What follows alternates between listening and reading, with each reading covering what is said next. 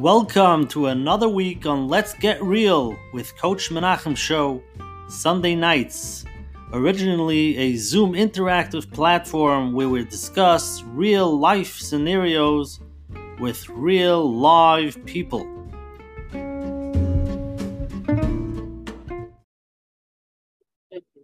Hi, everybody. Welcome to tonight's program. It's good to see everybody back. And thank you for joining. We really appreciate it. Welcome to tonight's shir with Coach Menachem Bernfeld. Tonight is shir 147. And again, I always thank everybody for coming every week. Every week, the program is bigger and bigger. It gets around the world. People talk about it. And we thank all the people that posted on their WhatsApp statuses, email to friends, let people know about it, talk about it. And we grow this program to help people as a Sichas Chaverim to talk about many important issues. And Hashem should continue growing. And we have a lot of exciting programs coming up. I'm going to get into that soon. And again, if anybody wants to join, gets the flyers every Sunday, just WhatsApp me at 848-525-0066. Again, that's 848-525-0066. Or you can go to menachembernfeld.com and sign up for his weekly email flyers with the speakers, upcoming, and all the Coach Menachem hack. So go there to get all the information, menachembernfeld.com. All the people that are watching the replay on YouTube, you can click on the like button for the share. Click on the subscribe button. So every week when Menachem uploads the share on the thing, you get notified and you can watch everything. And as you know, it's on all the platforms on Spotify and Apple and Kol Lashon and probably 50 other places. So you could definitely, in any podcast, you should see it. I just got 24/6. I see it's on there also. So it's all over the place. So please join. I also want to thank our advertising sponsors for promoting us, the Lakewood Scoop here in Lakewood, Ellie and Ariel from 5 Town Central. And a special thank you to Chayla Kaufman from JCN, Jewish Content Network, for always promoting us on the digital platforms, and also on matzav.com. Coach Menachem Show is collaborating with OK Clarity to bring greater health and wellness to the Jewish community. OK Clarity, you find the online platform for mental health support in the Jewish community. Find the best therapists, coach, nutritionists, and engage in forums and stay inspired. You can at least find Coach Menachem over there. And you can WhatsApp them at 917-426-1495. Again, that's 917-426-1495 and save their number, and you'll see all their amazing status stuff they have. A lot of very interesting therapeutic stuff. Anybody who's here the first time, every Sunday night at 9:30 p.m. on the Zoom ID, 3.5 years, almost 4 years we're going on.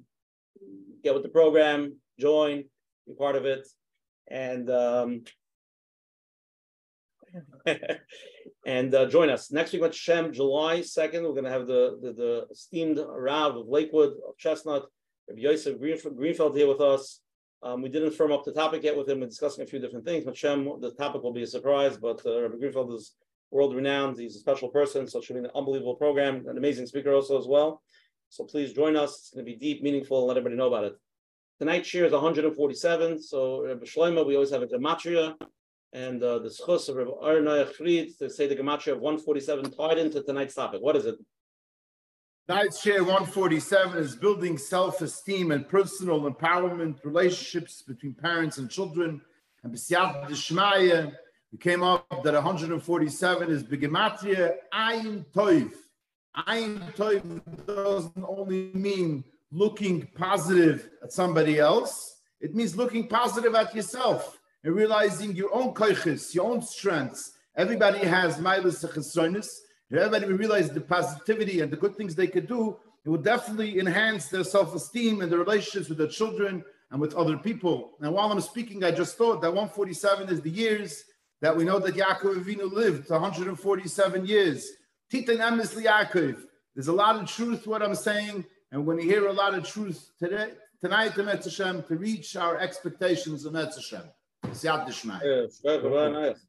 Okay, we're going to start first with our host, Coach Menachem Bernfeld. He's going to let us know what we're talking about tonight, overlay of what the topic is, what are we trying to accomplish. Coach Menachem. Shkoyach about Noach for the gematria. I want to welcome everyone to another podcast, another shir. Let's Get Real with Coach Menachem. Baruch Hashem, with a lot of siyata d'shmaya. We're up to 147. Hashem should give us koyach to continue. And we have this chus to have with us tonight, Rav Shlome Bukshpan. I've heard not too much, but a little bit that I heard. It's Devarim Oimdim B'Rum Shalom. The topic of self-esteem is actually a topic that I love.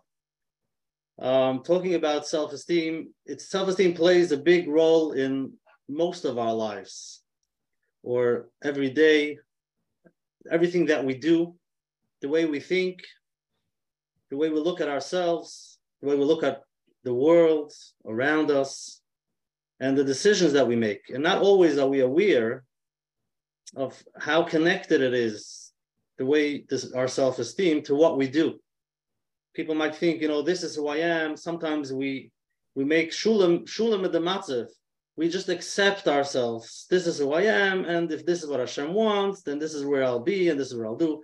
But really, it comes from a deep down feeling of a lack of self-esteem. And if you speak to the right person, if you speak to a professional, somebody could help you figure out where did you pick that up from? The beliefs that we pick up, the way we think about ourselves and the world, where do we pick it up? And usually, like we discussed many times on this program, these concepts, ideas that we pick up about ourselves can come from a very young age. It can come from 4, 5, 6, and not always are we aware. It could be a parent, a sibling, a teacher, somebody in shul, or somebody on the streets. And we're too young to understand that it has nothing to do with us. It's that person is going through a hard day. Maybe that teacher had a hard day and let it out on the child. Or maybe a parent wasn't feeling well or went through a hard kufa, a hard situation in life, and then they scream at the child. And we're too young, and we take it in. We just soak it in like a sponge. And then many years later, we make certain decisions in life and certain beliefs that we have about ourselves, and we believe it's real. And here we are tonight. We're going to discuss a little bit to question ourselves, to say, where am I? Maybe not. Maybe I could do that. Something that I want to do, maybe I am capable. Maybe I could go there. Maybe I could, the limit is endless. Why am I the way I think I am now? Is it really who I am, or I picked it up from a young age?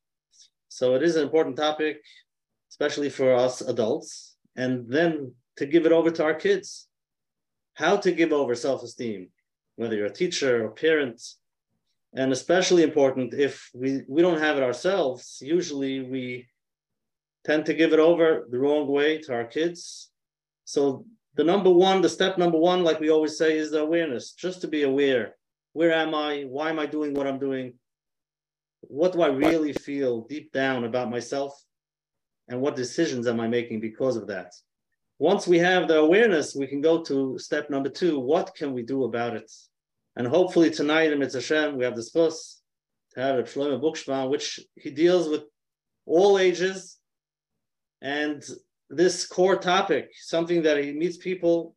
So hopefully he'll be able to give us some practical ideas, some awareness to help us navigate, to become aware of where we are, and then to be able to take the next step towards growth in Mitzvah Hashem with a lot of siyata d'shmaya and shkoyach.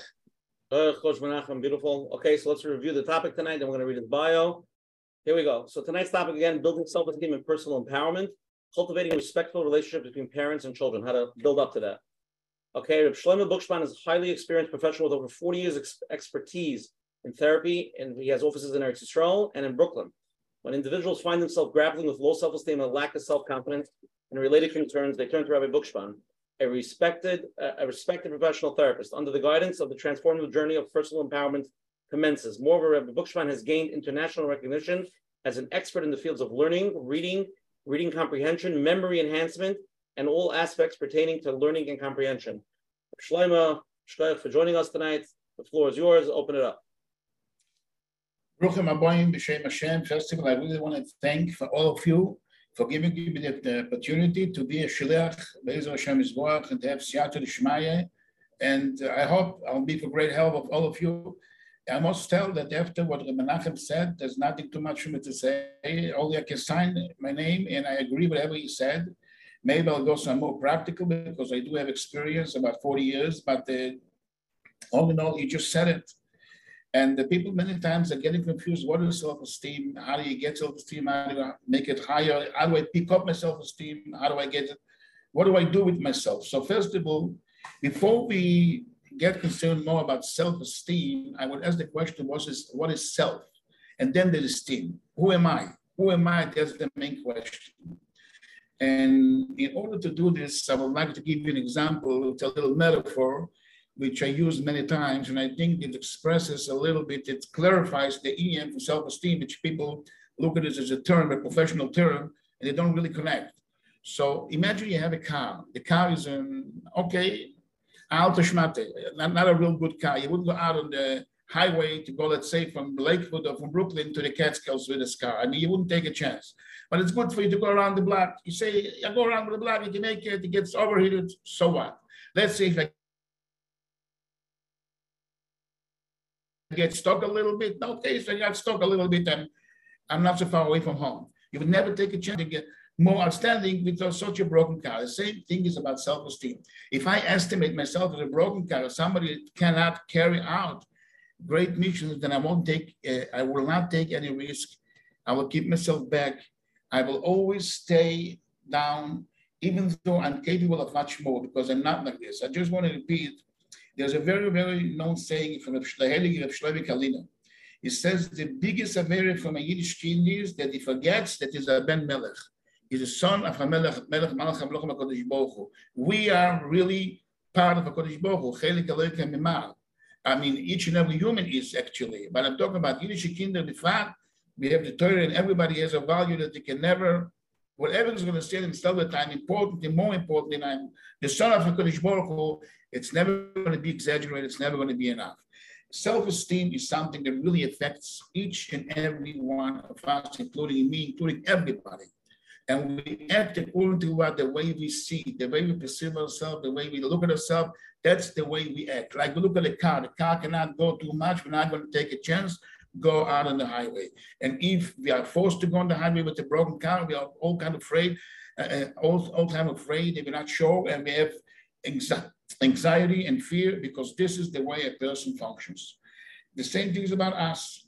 Now, the topic tonight is really how can we as parents and rabbis contribute to our kids and make sure that they grow up healthy and have a good relationship with them in the relationship, through the relationship to bring them to a very high self-esteem.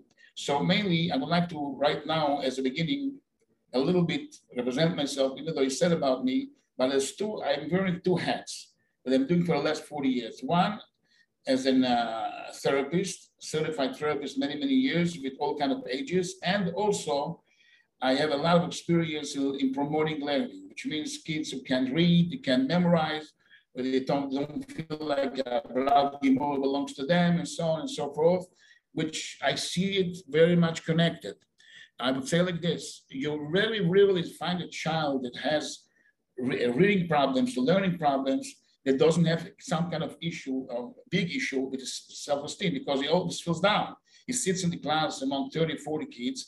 Everybody knows how to read and learn. And he's always the kid who doesn't know, he falls down. So automatically he suffers from low self-esteem. So that's how we have to find out ways more for those kids, because once they get it, and this is where I force myself, so to speak, and I coach myself to learn both topics, to engross in both things, also in therapy and also in promoting learning, because I see a very big connection in these two fields.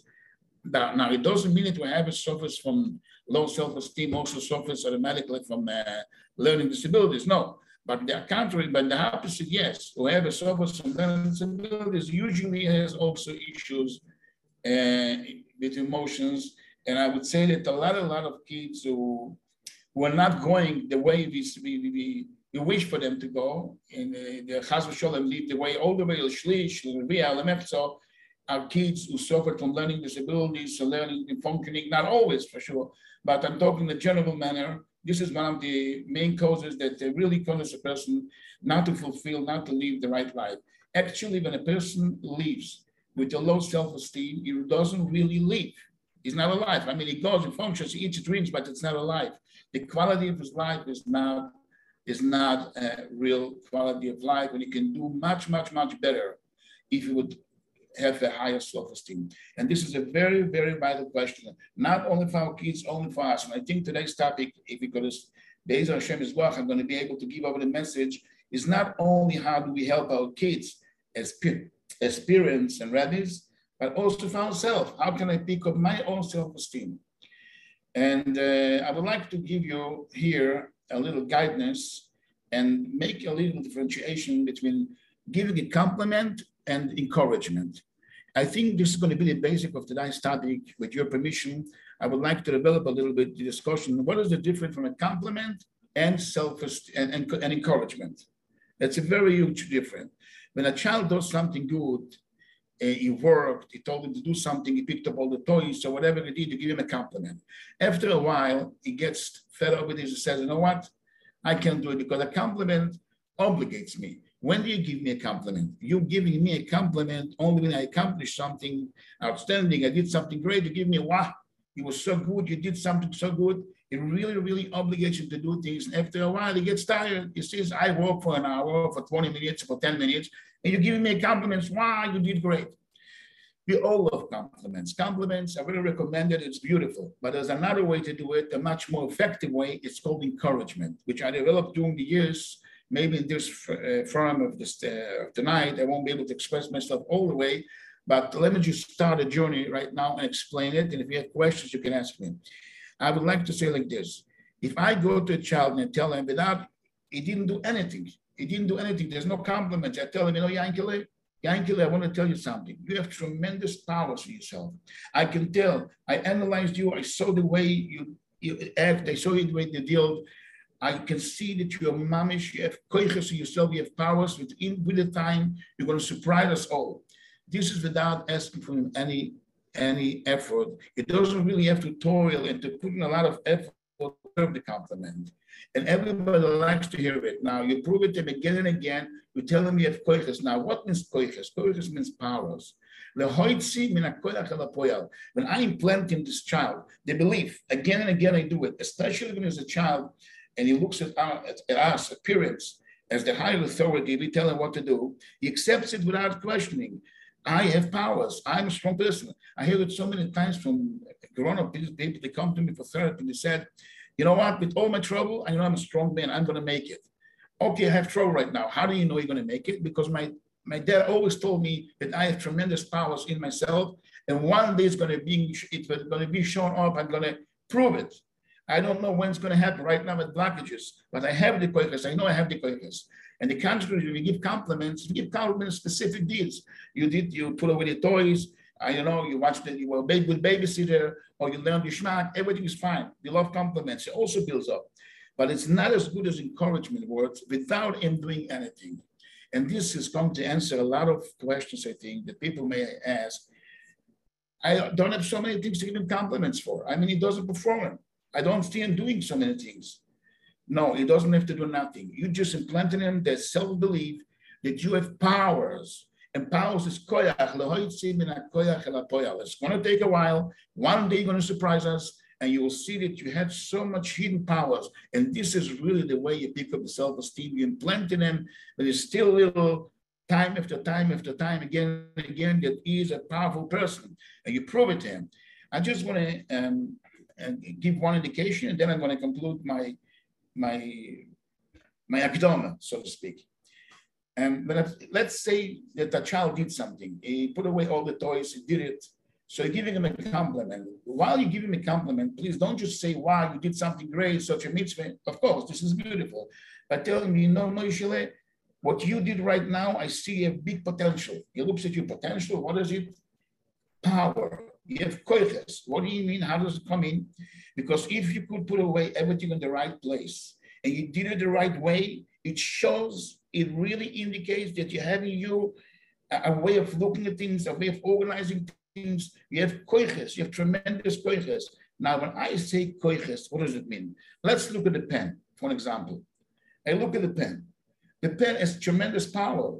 I can write with it checks, I can draw with it, I can do whatever I want. I can write a nice letter, I can coach people with the ink that the pen contains. This is power. If I have a power, it's not only in regard to something specifically, I picked up the doors, I need something. I take that little action the child did, and I go around it and I analyze with him which powers he has. Now imagine a parent doing this. And with the time it becomes habitual, it becomes more and more familiar how to do it. This is one of the best way also, by the way, to create communication between us and our kids.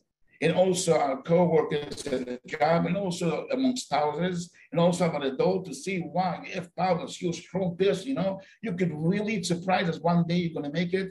You're an unstoppable person. Wow, you have so much passion. You're so great. Not only that thing that you did as a compliment, but from whatever you did, I can learn that you have koiches, and the same koiches, you can use the ink of the pen, you can use the powers in your brain and whatever you have to keep you going the entire life. And this is how we build up self-belief and without limits. And this is self-esteem.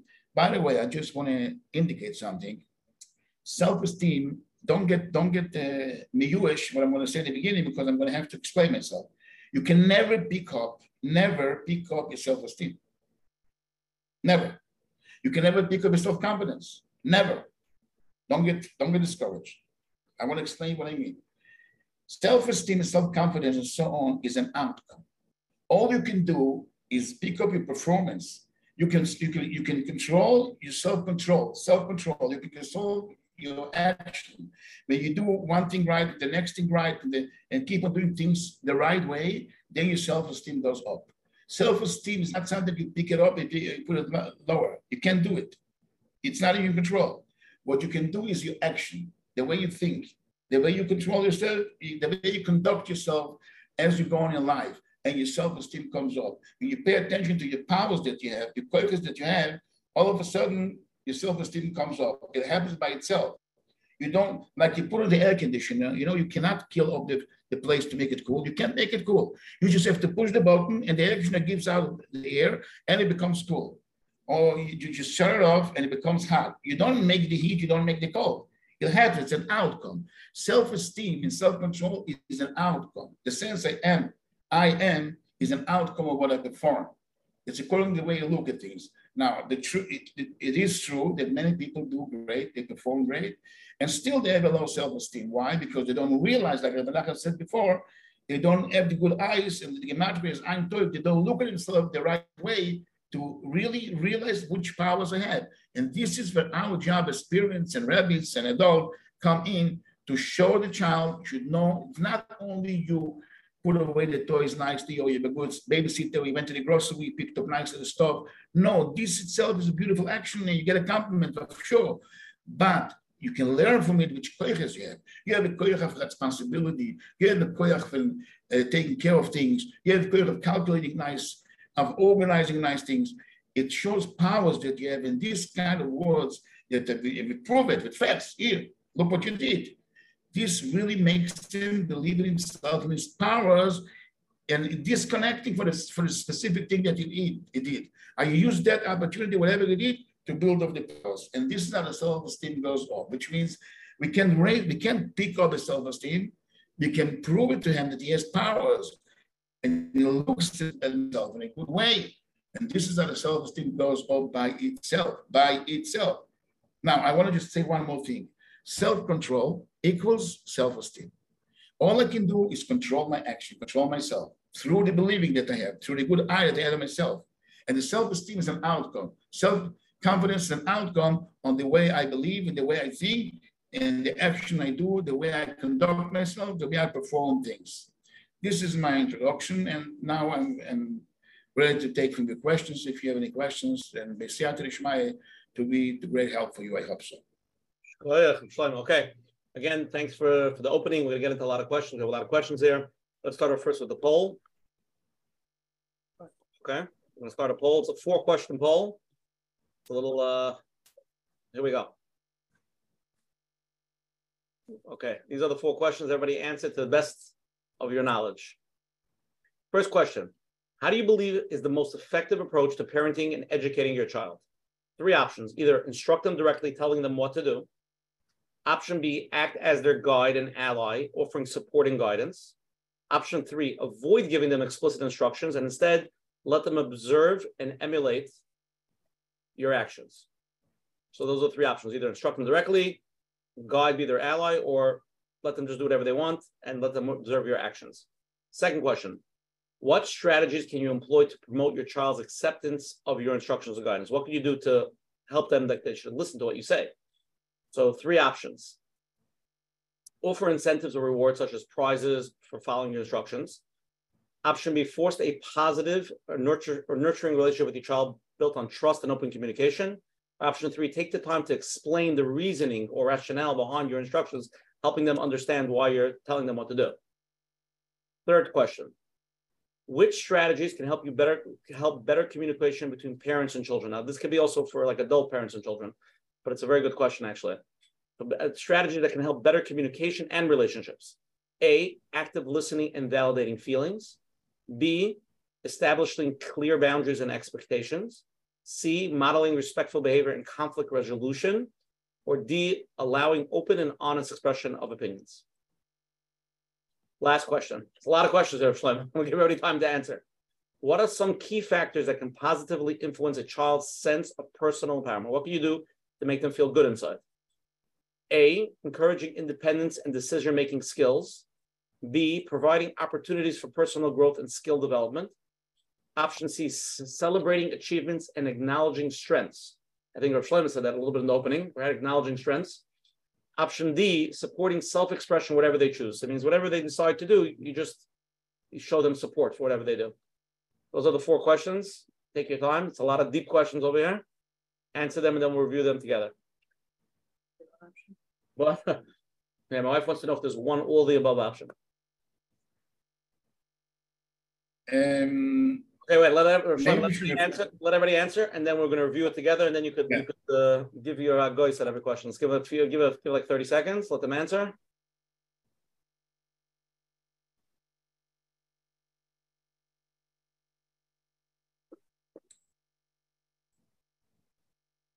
There's some very clear answers over here. Very interesting.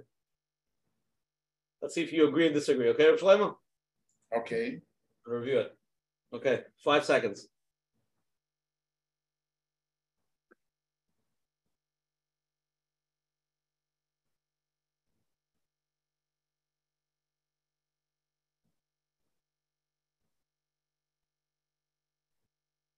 Okay, we're going to review it now. We're going to share with everybody.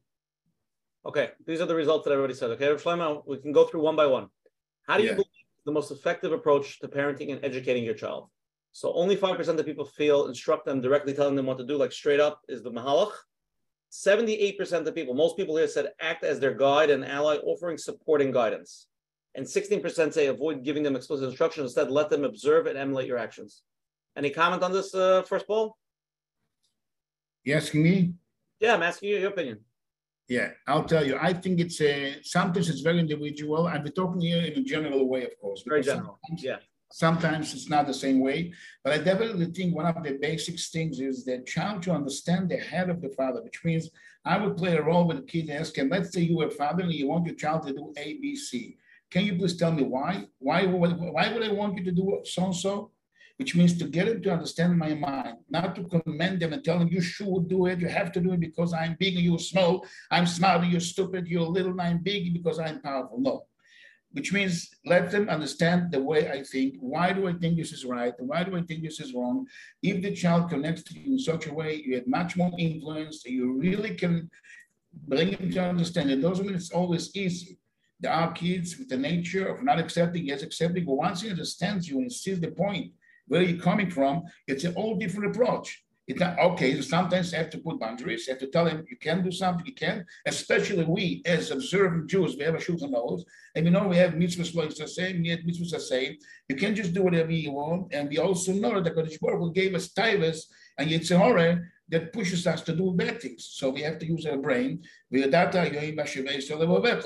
idea brings us shov el alev, which means the child has to understand you. One of the worst things you can do in chinuch, and I hear it also from teenagers that went through hardships, is they never understood the father why my parents told me, don't do it, don't do it, do it.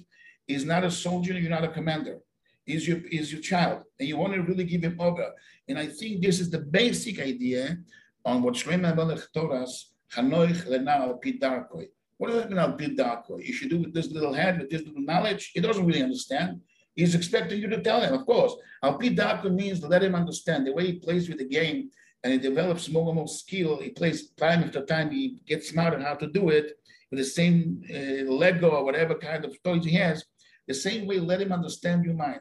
Bring about it so he should understand Why do I want you to do so? That's a little bit like part of number 2. What strategies can you employ to promote your child's acceptance that you should actually do it? So we had 3 questions. Only 2% of people say give them prizes and reward them. 86% of people say foster a positive and nurturing relationship with your child built on trust and open communication. You're saying a little bit like the 12%. Take time to explain the reasoning behind your instructions, helping them understand what you want. Is that what you're saying? That's what I'm saying, but not only. I wouldn't categorize it, sharp, only this answer, only that answer. Because it's also very much dependent on the nature of the parents, the nature of the child, how much he accepts. It's a very individual. But all in all, it's a good idea that the child should understand, why do I want you to do something? Not because I'm commanding you. I happen to be your father, Be'ezam Hashem Yisborach, in a few years from now, you're also going to be a father. What would you do? So many of the cases he doesn't know, he's still young. By analyzing it together and discussing it together and bringing it closer to my mind, then I can also give him prizes. I can also, it's not just to suggest that. I mean, you can combine it together. And besides, I would also want a child to understand, why do I give you a prize? Why do I have to give you, if this is the right thing to do it. Who says I have to give you a prize? The prize is an acknowledgement that you understand and you're doing it. I want to reward you. We all know that we work for Parnassah. Parnassah is also a prize. The Kodesh Baruch gives us. If you toil, you do something, then you deserve it because I love you, because I show my love, my gratitude towards you. And this is a good idea, not because you do it for the prize. The prize is just an acknowledgement of your good understanding, if you're cooperative mood and you're doing it the right way. This is why I'm giving you a prize. So I think it has to be all combined together. I wouldn't go so sharp, each and every one, only this way, only that way. A good chef knows how to make a cake from a few things, how to combine it together, it comes out a delicious cake. If he's going to put only flour, okay, you can throw it on yourself and become pourant, you can become white, to dress up yourself. You need always to, and why is there so many kind of cakes? Because sometimes I'm in the middle of this cake, of that cake, it's very hard. I don't think it's the right way to go in a sharp way, only this way. We have to know how to go, we have to know how to communicate with them and how to be flexible also with our approach. But it starts, you have to know, and then you bring it to your heart. If the child doesn't understand you, it will really make a gap between you and him, and this is the worst thing. He's telling me because right now I'm afraid of him. He's going to avoid food for me. He's not going to give me my toys, so I have to listen to him. He's waiting for the chance, Chas v'Shalom, for the second, for the age, to say, you know what? That's it. I don't listen to you anymore. This is one of the reasons the child rebels and says, no, I don't want to listen to you anymore because he never understood me exactly. Even though you tell him, I love you, I do it out of your love, but you didn't explain it, what's in your mind. Why am I doing this? And I want to just tell you something. Many times I did it by guiding parents also. They went through with the child of all kinds of things that might come up in life. They might come up in life, and the parents might say so. What do you say, Uncle? It's a good idea. What would influence another child? Not about you, a different child. What is the right way to do it? And just discuss the matter with him. He has to understand my mind. Why am I doing it? And also, I don't think it's an able that the parents can say, I might make a mistake. I want to hear your opinion. What is your advice? What would you say? I don't think it's an able. We don't have to play the game as we are superhuman beings. I'm your father. You know me also with my pajamas, not only when I dress nice. I mean, I'm your father, we're parents together, and we're a family. And I want to know exactly, you tell me what do you think is the right thing to do. It's not always easy. We have to learn how to cope with our yitzhahara, with our taiva, with our temper. It depends also, I said, individually, each and every one is different, and the situation is different. And the way we got brought up, we were educated is also different. Everything plays a role here. So all in all, we have to have a whole toolbox to know how to go about it, not always use the same tool. Let's go to the next question. Very interesting question. Which strategies can help better communication and relationship between parents and children in general? So 57% of people say active listening and validating feelings. That's like the side between better communication relationship. 9% say establishing clear boundaries. 19% say modeling respectful behavior and conflict resolution.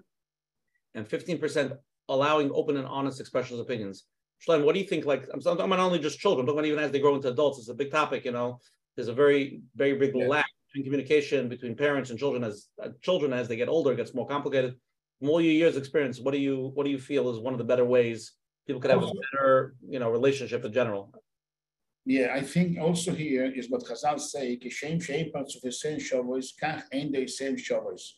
Everybody thinks different. The kids also, they accept different and they judge you different, and you also think different. That's why it's very hard to be narrow-minded and say only do this and do that. We have to live a more broad spectrum of ideas and how to do it. But definitely to listen to a child is one of the most important things to do, to listen to them, and not only listen, By the way, I want to tell you, I keep on guiding parents a lot about this topic. When you listen to a child, take a paper or notebook, whatever, and write down a few things that he told you about, whatever, went on to school, and the principal came in, the child did something. Then 2 days later, ask him, what's going on with that story you told me? Show him interest, show him that you really listen to him. Listening to a child really picks him up and creates communication between kids and children. That's definitely. Parents. This is one of the biggest tools and the best and most effective ways is to listen to a child and to show interest in what he is doing and to show him after a week or 2 weeks, I remember what you told me, and you know what, I considered it and discussed it with my friend. You show him it's important, this idea is very important. It takes some little effort from us. It takes a little energy, but this is one of the best ways. He knows as a listening ear. And by the way, we find out a lot of stuff that's going on, sometimes not so good stuff, sometimes good stuff when we listen to a child. One of the worst things is that a child doesn't feel that he has a listening ear, and sometimes it's going through terrible stuff. I don't want to go into stuff. And because he doesn't have a listening ear, he's avoiding himself, he doesn't know how to express himself. We see this is not calm, something is going on, but we didn't develop with him a way of listening, so he doesn't know how to communicate with us. So communicating and listening is very important, and also proving to him that we listen how? By repeating in our own way, and also remembering after 2-3 days or 2-3 weeks, whatever he told us. Remember, I remember he told me so I saw him state for something that says similar, or I discussed it with a friend.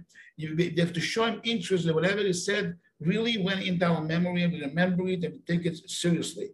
All this together, like I said, I'm answering right now in a general way because each and every case is different. And of course, sometimes you have to take different kind of action, but listening is one of the basics. Now, I want to give a tip. We've already discussing it, parents are listening. I want to offer something that's very, very, very powerful. You know, we hire tutors many times, so they should learn with our kids the stuff they're learning in yeshiva, in cheder. They have to know the Mishnah, the Chumash, the Gemara, whatever it is, mathematics, whatever it is. I'm a big fan, a big chassid, and I've proven it so many times, to taking a man, a tutor, or the oldest boy, or whatever it is, tell him a story, tell the children a story. It gives them words, gives them vocabulary, it gives them ideas, and then he has to come to the parents in Shabbos, the Shabbos table, whatever it is, and repeat the story. This is one of the ways you can listen to him, because not every child can express whatever goes on in his personal life. But when he has to tell you a story that you heard for the Vilna Goyen, the Chafetz Chaim, the Baal Shem Tov, it gives you over a story that you heard. You're developing his power of speech, and you are listening, and you will go like, wow, beautiful story, you said it so nice. You can give him a prize, you can praise him. You have such big powers in you. You know how to express yourself, give you good memory, you're giving over so nicely. It's one of the nicest ways. And I want to tell you, I have many stories. I'm dealing with this for 40 years, so of course I can go on and tell you stories till the morning. But let me just, one story I must tell you. They came in, the parents, they told me they have no communication with the kids, nothing. What's going on? Okay, we're eating the fish, the challah, Shabbos dish, and we go. Everything is technically, everything is fine, everything is great, but I don't communicate. The children told them, the parents, how do we break this? How do we break this wall? I told him, hire somebody, you hire him to learning, to hire somebody if you can do it, or you have an older child, or whatever it is, to tell him a story. Not a vote, not a machlokes, not a tosfos, not something deep. Tell him a story that happened to Chafetz Chaim about Midas Toivos, Yerushalayim, a story about Rabbi Akiva, about Choynei Me'adol, any story you want. Today, Baruch Hashem, HaKadosh Baruch Hu granted us, it's so many nice books that speaks about Midas Toivos, the Cheretz, whatever you want. You go into a bookstore, a Jewish bookstore, you have so many stories to take from. Taking a man, take a bocher to teach him, to tell him a story, make sure he knows it, and repeats it. Then the Shabbos table or whatever it is, take him with you, Yankele, tell him the story. And it's usually, even a child that doesn't know how to express himself well, it's not about his own feelings, it's a story, the way he repeats it, and you're listening to him, you're creating communication because he likes to be listened to. And especially a child that does not know this stuff so good from yeshiva, he does not know so good this stuff from cheder, whatever you learn, he needs it also. He wants to listen and hear. What is he going to tell you? He's going to sing a song? What is he going to say? That he did to me, he beat me up and I beat him back and the Menal came. What is he going to tell you? Now he has something. He has a story to give him. You make a deal with him. I mean, for every 10 stories, buy you a price. Why not? I'm giving you something and taking you out, whatever it is. But telling stories, it increases his vocabulary. It gives him the speech of power. It gives you the opportunity to communicate with him. It gives you the opportunity to give him a compliment and to encourage him, like I said before, to tell him his powers.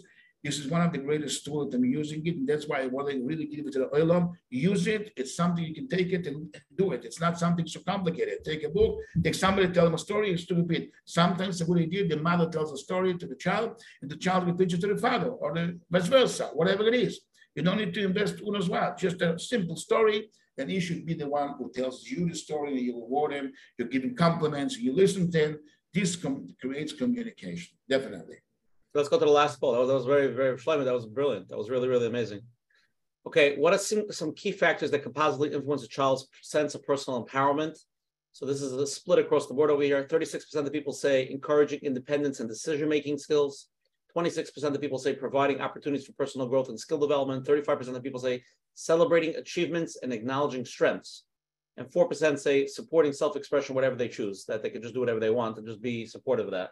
Shlome, so what do you think are some key factors to really give a kid a lot of internal feeling powerful inside, feeling very, self-confidence? I would take just on the last one to let him do whatever he wants has to be explained more. What do you mean whatever he wants? He chooses to play basketball. So, you're great at basketball. Amazing. Whatever he does, just give him, okay, that's great. Very you're not even guiding him. You're just letting him do freely. First, yeah, to a certain extent, yes, why not? Enjoy. If they say it's eligible, it's al-taloch, everything's fine. Why not be around a little bit, play basketball, do whatever you want? Why not? If not, it's not on the cheshbon of, it's nothing against the loch, nothing, Boba should fine. He has to do it, the child has to play.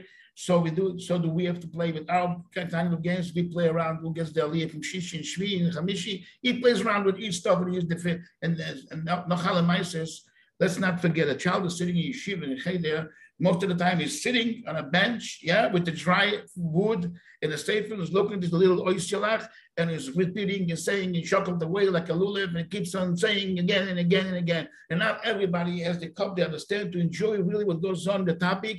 And usually the Rebbe is the best Rebbe in the world is only a human being. And those few children who are focusing and he's focusing on them and they respond to him, he gives back to the children around. They just, they're good kids. They suffer. They tolerate, and he needs to hear out a little bit also. So playing and doing whatever he can do, why not?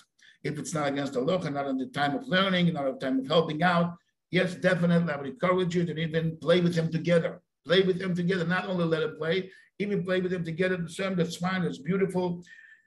Life is great to be an Elohim. Life is great to be a tzaddik. Like you can play, why not? That's the word. By playing games, you can also teach them a lot of good manners, to be mevater, not to lie, and to do whenever it's your turn, say it's my turn, or it's his turn, his sister. You can manage to develop good midas also by playing. Playing time is a very important thing. And like you said before, all the answers are true. And also individually, every time we have to know where it fits in. It's like a big puzzle. A puzzle has pieces. And if it's missing a piece of the puzzle from the ground or from the river or from the sky, it's missing the picture. Everything is important. You can't just say, what am I going to focus on making the puzzle? Only the trees, only the river, only the sky. The puzzle has so many pieces and everything has to be fixed together. And let's not kid ourselves. Life is waiting you around the corner. It's going to grow up. It's going to encounter all kinds of situations in life. It's going to have to deal with all kinds of situations. So we have to expose them also to a variety of activities. So you should be a smart guy, you should know how to deal with life. And definitely, I think all the answers are, if individually you have to know exactly when and where it will surpass the line, but they're great answers, I think. Yeah, Shlome, I want to start off with a question. Somebody just texted me. Move up a second. Said they don't want to ask it live, but it's a good question. If I have extremely low self-esteem, how could I instill in my children a strong sense of self-esteem? Definitely, if he himself has a low self-esteem, he has to work on himself, I think, and then work on his child. Not to wait for 10 years. Time is passing by, and he wants to help his child. But what I said before is mamish a great tool to do for himself and also for his child. Look inside yourself, find your powers. Where am I good? What can I do? Let's say the guy who has a low self-esteem, but he happens to be a good writer. He happens to be a good singer. He happens to be somebody who can compose songs. Whatever it is, see with yourself, analyze yourself. It doesn't take too much time. Give yourself a day or 2 or 3. Go around with a little notebook and read down and pay attention. And don't pick up your self-esteem and go to your child the same thing. Find the good qualities of your child And disregard yourself right now and give him his powers. Express his power. Tell, I'm amazed of your powers that you have. If you see, I keep on repeating the same thing again and again about powers, because we do have powers. The self-esteem is what am I capable of? What kind of a machinery am I? Am somebody mashmatic or am somebody powerful? Power is the word that tells you I have a lot of potential. Power is potential. To bring it out, this is power. So that's why I'm stretching it. And this is the real life. In real life, we do like this. Am I capable of doing it? When somebody has a low self-esteem, actually what he's saying is, I don't trust myself. I don't take any risk. I don't go a little bit more from out of my comfort zone because I'm afraid. But this is to go out of your comfort zone, you need power. You need to trust yourself a little bit. When you have a car that goes strong and you feel like you can go out for far with this car, you take the car, you take your family, you pack your stuff and you go because you know it's a powerful car. Everything has to do with power. They say even knowledge. What is knowledge? Knowledge is power. Money is power. Everything is power. What do you do with it? It's a different question. So Baruch Hashem, we have a Shulchan Aruch, we have a Torah way how to do with powers. But he has to work on himself. And by the way, when you engross very much how to help your child to realize his powers, many, many times he talks to you. Because you realize, hey, if this little Yosel Yankel has powers and I focus on his powers and I develop it and I analyze it and I explain it, all of a sudden they get it, wow, I also have powers, you know? I'm also somebody. This itself can help you, but right away you have to act also with your child. Don't wait for years to fix up yourself to feel good. Then I'm going to approach my child when he's already a teenager. Let's not forget, the second your child was born, you have a father, you have a responsibility. Right away, you have the choy from the shenantam lebanecho. You have to pick him up. You're the example of him how to be. So of course, sometimes you have to fake it till you make it. Sometimes you have to show him as if you can make it. And by the way, by faking it, you also become like this because you're improving it. You just made out of it. You made believe, and it happens. And Baruch Hashem, you did nice stuff. So you also pick up yourself, but of course, the first thing should be you should work on yourself and on your child both together because you can't really wait till sometimes for yourself you need therapy, you have to go, it takes a while. But meanwhile, invest in your child. And of course, it's always good to get some professional advice to know how to go about each time individually because it differs social problems and the environment, whatever goes on between parents. I mean, it's in general talking to focus on the powers. That's my magic word. I keep on saying it again and again. Reb Shlome, I've met people that when you ask them what's their powers, what are their koifas, they can't come up with even one. They can't even come up with one of them. And it's very interesting. It's been, I've been in a group. We've been working on it. And the option that they gave over there is ask your friend, ask somebody that knows you to write a list about you. So even when somebody else writes it about you, you get back that list right away. Your mind says, thank you. He wants to make me feel good. So he pushes away everything that person wrote. It's not me. And sometimes there's perfectionism over there or low self-esteem. I could sing. What are you talking about? I can't sing. I sing a little here, a little bit there, but I can't sing because there's so many better singers and there's so much more that I have to learn. So I can't sing. Even if I have 40 or 50%, I put it to 0%. And take each power, each koyach. I'm a good listener? Nah. I'm a good singer? Nah. I'm a good runner? Nah. 0, 0, 0, 0. And they walk around with 0. Rabbi Nachem, this reminds me something. While you were talking, a guy coming to me, and many times I had it, I gave him certain tricks how to work with himself with imagination, to imagine himself doing this and that. He says, Shlome, okay, I can't imagine. I know for years already that I'm very bad in imagining. And he keeps on telling me his worries and everything. I told him, stop for a minute. Can you tell me what means worries? Worries is just imagination. I'm worried the bank is going to call me. He's going to call me. He's going to make me. You're imagining the whole time. You're telling me you don't know how to imagine? You keep on imagining it. You're practicing it for years already. Just guide yourself, coach yourself. This is what you said. The people with low self-esteem, the way they look at themselves. I know it's a very common problem, and they need help in this.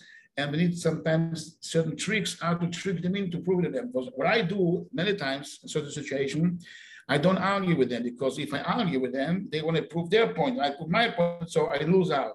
What I do is I keep on, I change the subject, and I keep on talking al dov al ho, and meanwhile it's telling me I went once and I took and I made this and I write down myself all kind of activities that I did in the past. He did it. Then a different day, but he forgot already, he didn't realize what I'm writing for myself. I tell him, what do you do? I want to ask you a question, not concerning you. Somebody came into me, he told me that he plays on the piano and he went hiking and it's very good to do this and that. What do you say such a person? Say, why is a great person? He has koiches, he has this and that. And then I told him, mister, this is what you told me 2 weeks ago. I wrote it down secretly. It's from your mouth came out. And now you're telling me he's a great person. So please distance yourself from your opinion right now. You know what he say? Don't let the person you think you are stand in the way of the person you really are. I mean, don't stand in your way and please. And then all of a sudden he catches himself sometimes, and he gets to the point to say, you know what, if I said all this, you're right. I saw you're writing down to yourself little notes. I didn't understand exactly. And you telling me I did it, I said it, and now I'm praising that guy that he has tremendous powers. Wow, it's really me. And then he gets a shock. I had one story, the guy was listening to me while I was doing it. He got up from the chair, slammed the door, and walked out. And then he called me to apologize. I said, I couldn't take it. It was too much. You manipulated me. You wrote down for a few weeks, make good stuff, and then I told him, what do you want? You think I'm going to fight with you? I wanted to prove it to you yourself, that you said you can't. Here, you said you could.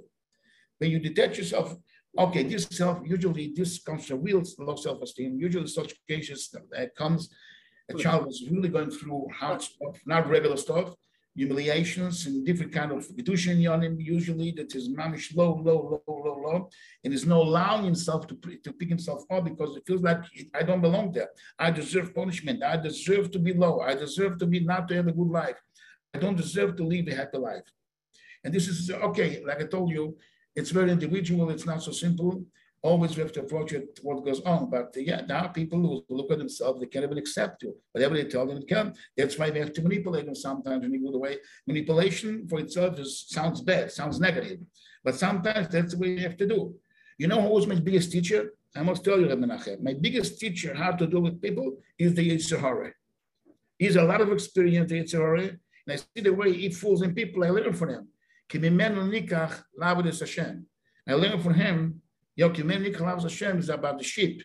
The Zorah for the Mitzrayim, we took to Avodas Hashem to make carbones. Kimimene from the Avodas Zorah, Nikach learn Avodas Hashem to Din Hashem.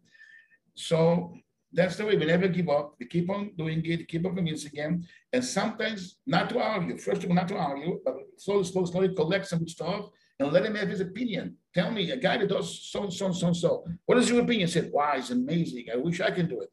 And all of a sudden you're showing, well, mister, this is you. You did it, and you're praising him to come and accept it. Yeah, but humanity is not simple yet. Let's go to a live question. You're on. Hi. I was just wondering, even regardless of whether or not you're a parent, isn't there the tendency to compare yourself to others? I mean, unfortunately, I grew up around a lot of that. Why would this family seem to have more achievement, more money, more style? Then invariably you can compare. I mean, I do it even without children, but I can imagine a parent doing that or saying, how come Shmuel, Shmuel doesn't seem to be in the same level as his peers, or my neighbor's child, he's the top boy in yeshiva. That I can imagine this, in the communities here, there's that terrible pressure to do well. So you're probably always comparing yourself to others. So how can you avoid that? You're just early signs feel bad. There's sometimes a yardstick. To see, we wear, what people are wearing. Use a certain normalization, but there's still you as a person, and you feel you can't measure up to certain standards or certain, ideals. I mean, would that be I'm sure you. Can you narrow your whatever you said to one simple question? What are you really asking? I'm sorry, I'm freezing. I can't hear you. What? I asked, can you narrow down to your whatever you said to a simple bottom line question? What are you actually asking? What is your question? Yeah, or you say like maybe a child or even an adult say, why is our family more poor than others, or why aren't we doing that, or why isn't my child doing as well at school as his peers, or why is everybody better dressed? You have these things that show material success or academic success. You feel you're just not, you're not there, or you're not able to keep up. I got it. It's a competitive world, put it that way, yeah. I got your question. I think your question refers a little bit not only to self-esteem, low self-esteem, it refers also to Anoge from HaKadosh Baruch Hu. Why are we poor? Why don't we have this and that, what other kids have? Why are we different? This has to do, I think the best way to explain to ourselves is to know that we have a shlichus. Everybody has a mission in this life, and my mission is different than yours and the neighbors and everybody else. Like you see people going into the pharmacy, going to get a medicine, whatever it is, and you look at the other guy, you got a big box, a red box, a yellow box, and you're jealous why the pharmacist gives them different kind of stuff, and the guy's laughing at him and says he has a different description, he needs a different kind of medicine. We are here in this world with a mission, certain mission to perform. Now, this goes away a little bit from our topic, but it's really a shlichut. What we have to perform in this life, that's why we are different. That's the simple answer. Everybody has his challenges and his hardships to cope with. And HaKadosh Baruch Hu makes it. This is entirely a different topic of Hashgacha Protis. Hashem makes whatever he makes. Why am I different? Why do I have to share life in a different way? But it goes a little bit away from our topic, with low self-esteem. But of course, it could also influence the self-esteem. Everything is connected. Yeah, but this is a question of why do I have to endure and go through whatever I go through, and it's different than other people's. This has to do with the HaKadosh Baruch Hu Sanoge. The HaKadosh Baruch Hu deals the world, and it's the best for us. And it has to do with Judaism, with the belief that HaKadosh Baruch Hu, whatever it does, is the right thing. Now, what can I do the best? And so comparing, one of the worst things to do is to compete and to compare. That's the worst thing. A person has to ask himself, what is the best I can do in my situation? Mm-hmm. This is the best idea. What can I do the best I can do not to compete and not to compete?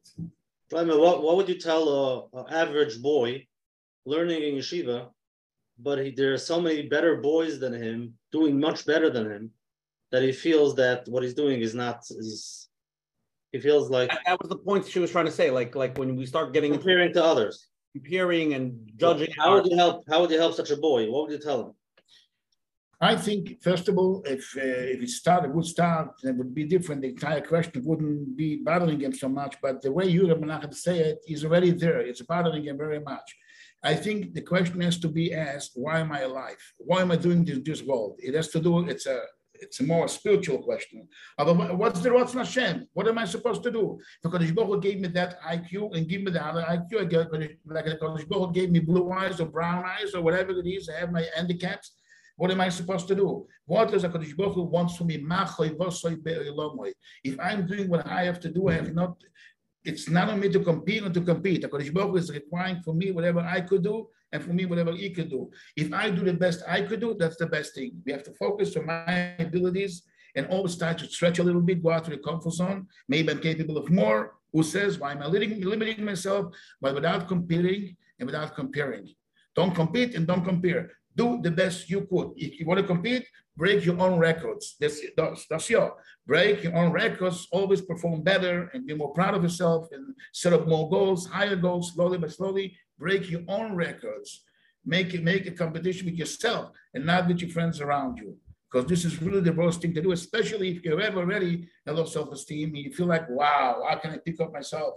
So first and foremost is, do not compete. HaKadosh Baruch Hu wants from you whatever you are capable, but do it to the best of your abilities.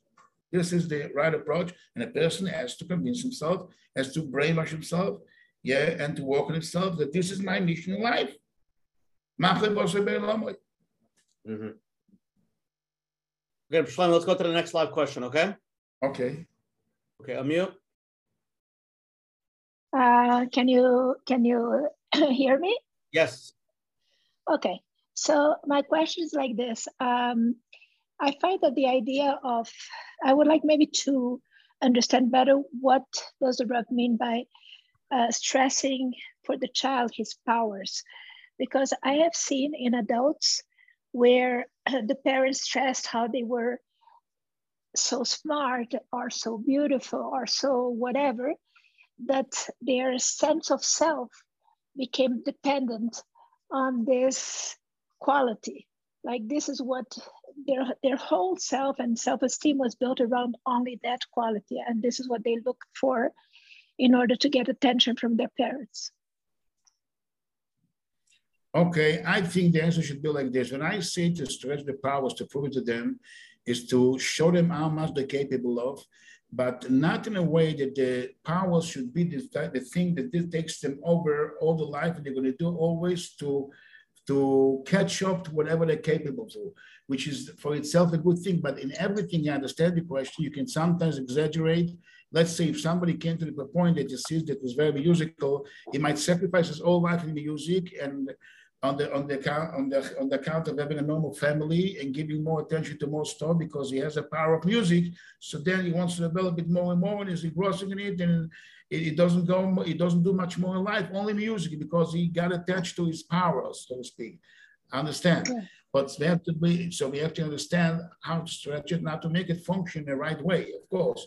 It's very individually in each and every child, and sometimes we give him a sense of pride, too much pride, and make him abal gava.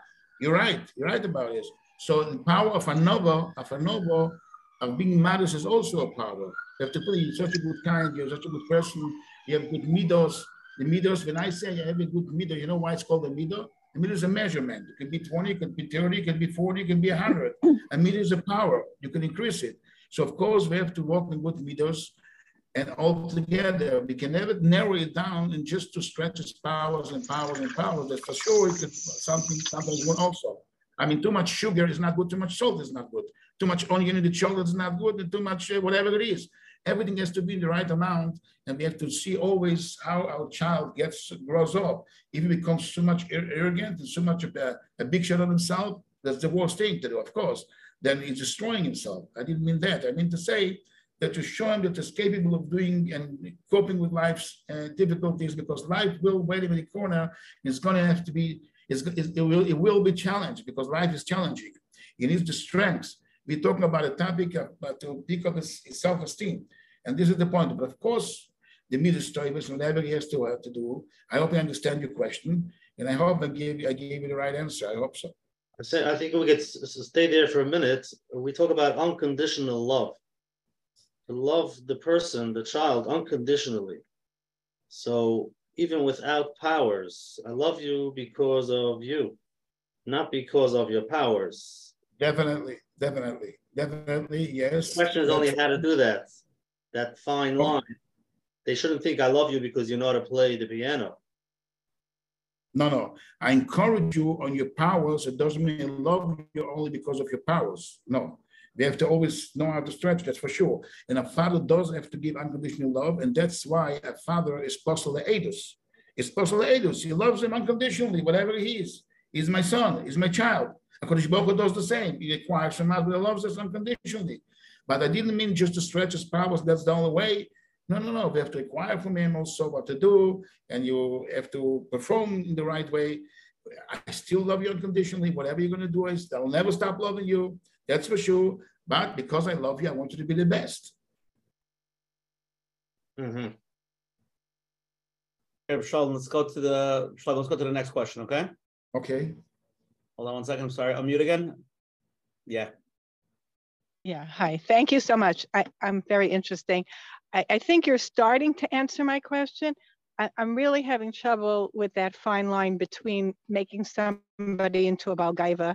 I guess I grew up in the age where you didn't get all those compliments and told what your powers are.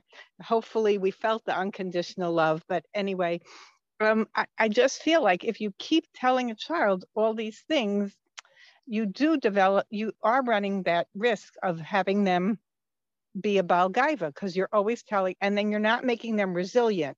You need to build some kind of resilience into kids. Like, not everything's always going to be great. Sometimes you're going to have to learn from mistakes. Things come up. Other people are better at things than you are. How do you address that really in a very practical sense? Yeah, let me ask you a question. When we say powers, to do chesed isn't a power. To be a anov, not a b'gaiva, isn't a power. To go on the way of the Chofetz Chaim, to go on the way of the Vilna Gaon, to go on the way of the Tzaddikim, to sacrifice yourself for Jewry, for Yiddish kinder, to do chesed, isn't this a power of chesed, of Abbas Yisrael, of modesty? This is also powers. I didn't mean just the powers that you're capable, you can do, you can turn over the wall, you can be. This is a Goyish approach. It's not a Yiddish approach. A power means you can learn, you can daven, you can be a mevater, it gives in. This is a power. You have a koyach havitur. You're being mevater. I saw somebody did something bad to you and you kept yourself back. You didn't revenge. This is a power. If you're going on this way, we take the from giving it powers in a very broad spectrum, not just narrowing down his capabilities. You did something you performed so beautifully. And you're right. We have to take it in the way that is also becoming like a real Oived Hashem is giving in and is working on his midas toivas and is giving to his little brother. You know, when I see that he gave something to his little brother, I say, why? You have the power of chesed, of giving, of sharing. And this is not something that's going to pick up his guy. On the contrary, this is going to make him self-value. Yes, it's going to feel good. It's going to pick up his self-esteem, but not gaiva, because he knows gaiva is something very destructive. That's why all the musas for him speak about all this stuff. And when I pick up let's say if I show him how much he has a koyach from giving, sharing, giving from himself, is this going to cause him to be able to gaiva? Chaz v'sholem is going to give him, teach him to give, to care for somebody, to have mercy. I see that he's crying, baby, and he sees that somebody is in tsar, is crying, and says, why? You have a koyach of rachmanos. How can a child become a b'gaiva when I empower him and I give him the koyach of rachmanos? I convince him that he has koyach of rachmanos. He has rachmanos, he has mamish, his heart goes out for somebody else's tsar. He has a koyach of charity, of chesed. It could never lead him to be a b'gaiva. On the contrary, it can lead him to be somebody Oived Hashem. Okay, I tell you the truth. It's interesting that you struck upon the thing of chesed, because I actually know somebody who, like, chesed doesn't start at home, and he does a lot of chesed for other people, and unfortunately his wife and his kids don't get that chesed. So he's not doing chesed, he's doing it to get attention. Right, exactly, yes. So this is not chesed. I agree with you that charity begins at home. I agree with you. So he's taking it the wrong way. What can I do? There's always such people that can take it to different places. Of course, there's also, there is a saying in Chazal, it's called novel b'reshus HaTorah. There is such a thing. Right. Yeah, he takes the Torah, he uses it to his benefit, and he's manipulating the halacha, he does whatever he wants. So he's not doing chesed, he's doing things to get attention, to get a good status in the community, whatever it is, but at home he's not about chesed. So he's not about chesed.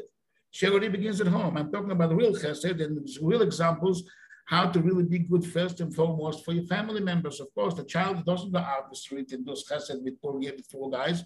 He practices with his siblings, with his parents, with whatever goes on in the house.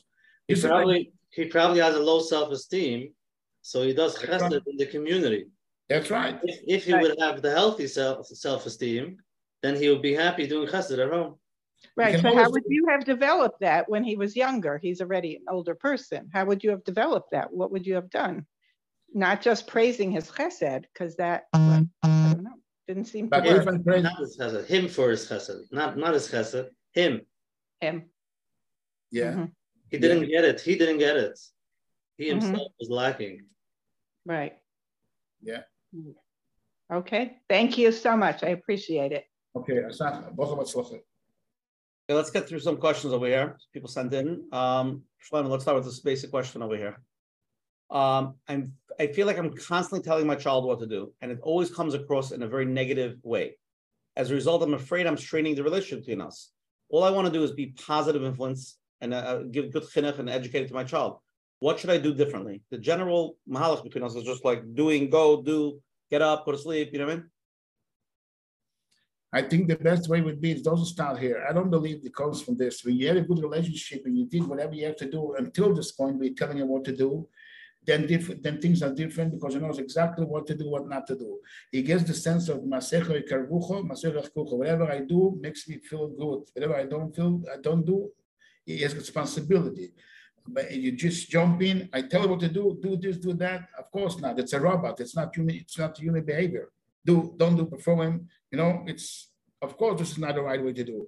If you develop a good relationship with a child, as we said before, by storytelling, by listening to him, and by whatever we said before, then you really establish something great. You tell him, uncle, maybe it's time to make your shirei bayit. You have to do whatever you have to do, whatever you got homework, and he has to understand you. That's why one of the good things to do is to make him understand why you're doing what you're doing. We really have to take time and go through with our child and tell him what is the responsibility for father, why we have to do certain things. What would you do if you would be a father?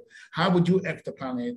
What is your suggestion? And get him closer to understand. That's what I stressed at the beginning, that the more we will understand why we're telling him, we don't have to commend him, never to commend him. Yes, to reward him, yes. If he didn't do it, he's not going to get a reward. On Chochmas, we have to build him up. He has to have boundaries. He has to know what to do, what not to do. But it doesn't start by commending him.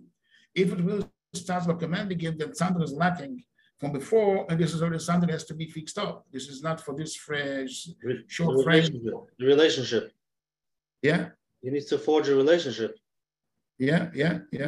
And he probably won't want to listen now if you're going to explain exactly why you're telling him to do all Okay, this. now it's already, the fire was already going a fire. Now you need to call the fire lecture. But it's you're at a point right now that you really have, looks to me, if you talk about the actual fact that this has to be taken care of professionally more to know how to go with the child, because you're starting to be rebellious a little bit and you're going against them, this could do something damage. But it shouldn't get to this point. This is what I meant to say. But if it's already there, we have to approach it differently, of course. We have to approach it differently. We have to encourage them. We have to cause a good relationship between the parents first and foremost, and then we can go from there. Yeah. Shlome, let's go to the next live question, okay? You're on. So my question is, when you say that the child has to understand what you're saying, I have little kids, and I feel like if I spend so much time explaining, they expect that explanation, and then when I want to just tell them, stop, because it's dangerous or whatever, they're like, why should I? And then already the thing hit them or whatever it is, or they hurt somebody or broke something. Like, sometimes we do need them to just listen right away and we'll talk about it later. So I've told them about like Na'asev and Ishma, like first listen to what Ima says, and then if you want to ask why, you can ask why after you've done it. Is that fair? Is that like a balance? I understand what you're asking, a very good question. The truth is that what I meant to say to explain them what we think and why we're doing is not going to be the same time we tell them what to do. Sometimes because in a rush and we can't just explain. Of course, you're right, but we have to give time, a Shabbos table, or Moitze Shabbos, or whatever it is, go outside and explain. And a mom says to a child to do and go, and we're rushing. She has to do it right away, even if she doesn't understand. We have to discuss the matters. So when it comes to the real life, and life is life, demands you sometimes to give you a short command, then he understands you more. It takes time. After a while, he gets it that not always I can explain you. It's not always time of giving you all lecture and understanding, explain you. But we have to give separately the time. You should understand why we sometimes rushing, why we sometimes have to go with a short notice, just do it and explain it later. But he knows that we're waiting in the corner and we will explain it. It's starting to trust you slowly. But at the time, when you're rushing, of course, there's no chokhmah. You can't play around. You don't have the time. Okay, thank you. And here's another question pretty similar. The education I received from my parents was highly authoritative, but I find myself gravitating towards the opposite approach, allowing my children to do as they please. The question is it acceptable, and what can I do to get back the balance? Because he feels he lets his kids do whatever they want, because when he grew up, his parents told him the whole time, do this, do that. So there's always the Ian from Shvil Asov that we have to do. It's a very known problem that, let's say, I heard once from a mother, she said, I give my kids all the nash in the world. Why? Because my parents never gave me nash. Now I heard from her kids, that I'm going to be married, I'm never going to give them nash of this. No, because it became so cheap. We never evaluated, we had so much nash the whole time. So every generation does the opposite, if you exaggerate. We have to know the shvil as a half, what is right and what is wrong, and detach ourselves from what we went through. Actually, when we talk about how to deal with life, we're really talking about connecting and disconnecting. Connecting to whatever is right and disconnecting whatever we feel because we have traumas and we have our past. So we always have to know, let's not forget, our parents were also not professionals, and our Zaydas were not professionals. We got married, Baruch Hashem, we brought a family in this world, and doesn't mean that we know how to deal. So we did mistakes. So now I should do the opposite because my parents did A, I'm going to do B. And the next generation is going to do again A. And the next generation is going to do B. And this is crazy. So we have to know what is the right approach. And that's why you develop such a program like you have here. And you always add up small stuff, and you have to listen, you have to hear, and you have to really learn, yeah. And you have to know what to do, what's the right thing to do, what's the wrong thing to do. Not because I suffered and it was too much, now I go the opposite way, all the way. So first to become aware of why am I doing what I'm doing, just because that's how I grew up. That's right. That's what I mean. You have to be aware what you're doing and if it's right or not, to scale every time what's the right thing to do. And if you need more knowledge, go and ask people, ask mechanchim, what is the right thing to do if you don't know by yourself. But not because I feel to do just the opposite, because I was approached differently, now I'm going to do the opposite. Yeah. That's for sure. For Shlome, let's go to the next live question. You're on. Yeah, hi. So I've been working very, very hard to work on my self-esteem and to recognize my koach. And at work, when I use my koach and I've shared a success with my superiors, I'm being put down by them. In one case, I was even told that if I do it again and share, I will be fired. And once or twice I was told, well, what do you want, a prize for it? So I keep, whatever I do, I continue to use my koach to get my job done. And I do have a difficult job, but I keep whatever I do very quiet, and therefore it appears as though I do nothing. So then I'm treated as though, I'm just, somebody that, you can give her everybody else's work to do, because what is she really doing? She's doing nothing. In other words, I don't appear to do what I actually really accomplish, because I'm being bullied into keeping my my strength and my koach quiet. So, it counteracts what I've tried so hard to do, which is to build my self-esteem.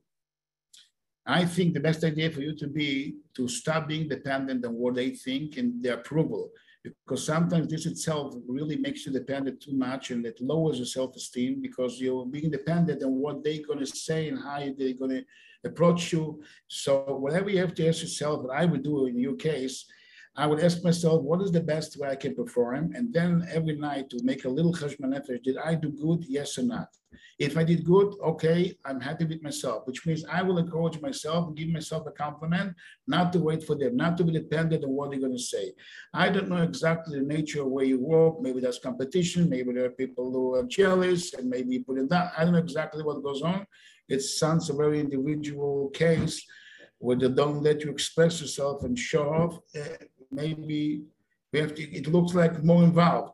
But for yourself, don't expect them to acknowledge it, because people do realize that it's a pchina. Chazal call it kol harodef achar hakavod, hakavod borech mimenu. If you look for the attention, you look for the approval, they will keep it back because it lowers them down, give themselves like you want to go on top of them. You want to show them how you're much more superior than them.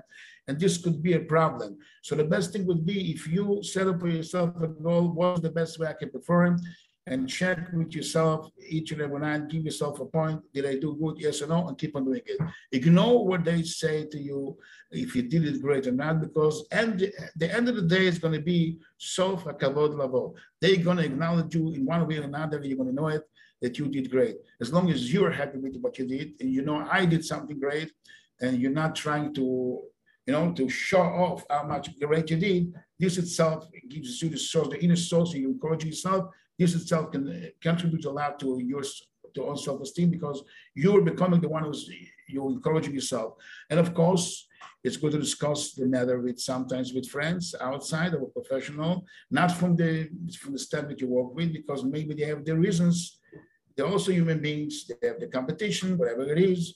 I don't know, it's complicated, and they can really go down and forgive you, maybe they have their problems. I don't know, it looks like a case that we have to know how to deal with it, to hear the other side also. But all in all, I can give you in this general way, find the encouragement and support from yourself. Don't be dependent on them, because then you're really too much depending on them. This is not healthy. But I think also it's important. It's important for a person to realize his environment, because environment does make a big difference. And sometimes a person could be in a toxic environment, and they put them down. It's that awareness. The idea that Shlome, what you're saying, is when you go home, you have to know for yourself what you're good at, not depending on the people around you. However, it is important to be aware that a person might be in an environment that he just cannot grow over there. They're not going to let him. And after a while, by them saying it again and again, they're slowly going to live that way. So it's important. Right. It's the toxicity also. It's true. And being then dumped all these different types of things because, well, you're not doing anything. In other words, it's a catch-22. You do everything. You have to do everything because you're worthless. Right. I'm not allowed to, and again, I'm not there to, show how great I am. It was the once or twice or three times that I did share, and I have stopped sharing. I learned very quickly not to, and it wasn't for the kavod. It was more, it's a natural thing. Right. But then the appearance is, you're not doing anything. What do you do all day? Right. Oh, a lot. I just don't, sometimes talk about it. So yes, so sometimes, like Menachem said, it's you have to make a drastic move. Sometimes, if there's a toxic environment, you can't really cope with it. So maybe the best thing for you is just to say goodbye. I mean, you have to do it in a very calculated way to know what you're doing. I mean, it's a job, it's whatever it is. But if you see that you're getting out, mamish, you're losing out, and they may, so to speak, trying to push you down, and then it is a fact. So that's right. Something's an extreme case, and there's no other way. Just to tell them, okay, what can I do? I'm not made for it. Not everything is made. I mean, you can't fix the whole world. Yes, sometimes we are in such situations, and we have to make the best decision. But I would really suggest you to discuss it with somebody. You can go more in details and more to see what goes on really, and to someone from the outside to analyze what goes on to get to the conclusion, because maybe it's a parnasa, maybe it's a place you have to, I don't know. Right, it's a lot parnasa, of points, it's a lot of points to know how to scale it. It's an achrayas. I can't just tell you here. Sure. All right, thank you. Okay. The $1 million question, you ready? My child is a teenager, and he doesn't listen to me anymore. They simply do as they please. Where did I go wrong? And what could I do now to regain the attention and have them listen to me as a teenager? As a teenager, the only way you can do right now is really unconditional love. Because the teenager has this tendency to do exactly the opposite of what you asked me. And if it comes to a way that is rebellious, you have to be very careful. It could be very dangerous. They can do the most stupid things ever, and then after years to regret from it. But while they're in the teenage years, it's a very big topic, and this is one of the causes that really has to show them people are going down the derech all the way.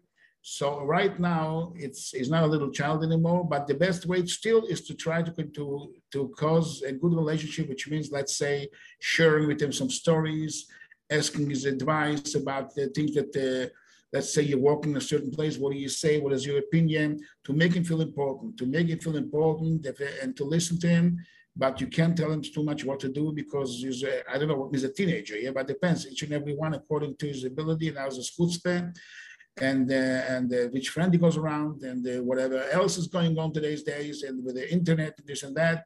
Sometimes you just be nice to him, encourage him, give him unconditional love. That's the only way it goes.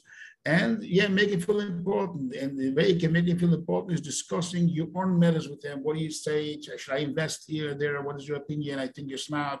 You have experience, to make him feel important. That's the way he can do. Sometimes when it plots away, when I tell him, come on, who are you? You little chachkala, you just grew up. Who are you? What do you think you're out? You do what I tell you. No, you have to keep yourself back because he feels from the other way. Enough. He told me enough. Right now, I'm a teenager. I'm a soldier. I can go to the army. Goodbye. You missed the train. So we have to be careful. This is a very, very hard age and stage. And it's not so pushed. It's not so pushed yet. It's a very... And it's hard for the parent to make that transition. Yeah, that's right. All the years he was telling him what to do. For the parent to stop, you have to be in a different... The parents have to go a lot of guidance, go through a lot of guidance, and we know there's about the fisher. If you know all more people that do this kind of stuff, that they work on it, it's one of the hardest things to do, is to know how to really to work with yourself, how to reframe myself, not to do the wrong things, because you can't really accept it, adjust it. What do you mean you're not listening to me? What do you mean? Yeah, it's a hard situation. Yeah. And here's a question that a teacher sent in. Rebbe, as a Rebbe and a teacher in a classroom, how can I cultivate self-esteem among my students as a collective class? Can I do it in class in general, or do I have to address each student individually, one-on-one basis? I would say also generally and also together. First of all, the Rebbe's approach to say each and every child to do it in many ways is a diamond, and I love you all, and keep on saying it, expressing it. I love you, and I have such a big merit, a schus to teach each and every one. Mamish to say it in general, and he's to say it more than once, and every day, Mamish to say, Baruch Hashem, sitting here, and he's sitting and learning Torah. I have such a schus. And then, of course, we have to also, if you die to a good Rebbe, is to look at the eyes of the child and see it is more attention, to be involved a little bit. And I had this question many times, and Rebbe's kept on asking me, how can I do it? They have the 30 kids. How can I divide myself? It's not true, because the good kids get it anyways, because they get your attention. You can learn with them most of the time. And the kids who need more attention, you have this 5, 6, 7, 8 kids, be more involved, know more about when the birthday is, give him a toffee, give him a candy, ask him what went on yesterday in the wedding you went, how was the trip, how was your Zaidi, be more involved a little bit, give him attention, give him a smile, and you can do it much more simple than you think. It's not so complicated. When you have the same kids for a whole year, for 12 months, so to speak, not 12 months, 10 months, let's say, you'll find the opportunity to give those weak children need more. You can give them more, and they deserve it more, and they need it more. And this is a real mission. You have to do it. Yeah, it's not simple. You have to be a Rebbe, especially to those kids who are not doing the best in, let's say, the academic stuff, in the learning stuff. They need more from you, and you have to do it. Yeah. Today, many teachers have a program that they focus on a certain amount every week, like 2 or 3 every week, so they know after a few weeks they cover the class. But also, whatever works. Whatever works, that's right. You need to know exactly what to do. And it's always very individually, but they definitely, I don't want to talk with Shinara, but many cases, they don't even look at the children. They couldn't care less. They come in, they leave a robot. He says, it's sure, he did what he did. We have a catch. What do you want? The weak child? I mean, whatever he does, he can't make it. He can't make it. What do you want from me? I'm not a tutor. Yeah. But it's not true. He has to find the good points in him, and the good powers in him, and give him the right encouragement for whatever is capable. That's for sure. It's a big achayas. Rabbis have a big, tremendous achayas. They are builders, they're building, and they were tremendous achayas, no doubt. Hey, Shlome, let's go to the next live question. You're on. Hi, I think I'm the representative team here tonight. I have a question. Basically, I am very self-aware, and I know I have a lot of unique and highly valuable qualities, especially in terms of jobs and opportunities. And yet when these opportunities come along, I don't feel worthy enough of people's time, let's say for networking, or worthy of taking up the job. I feel like there are other people way more qualified or better, and I'm not going to do the job properly.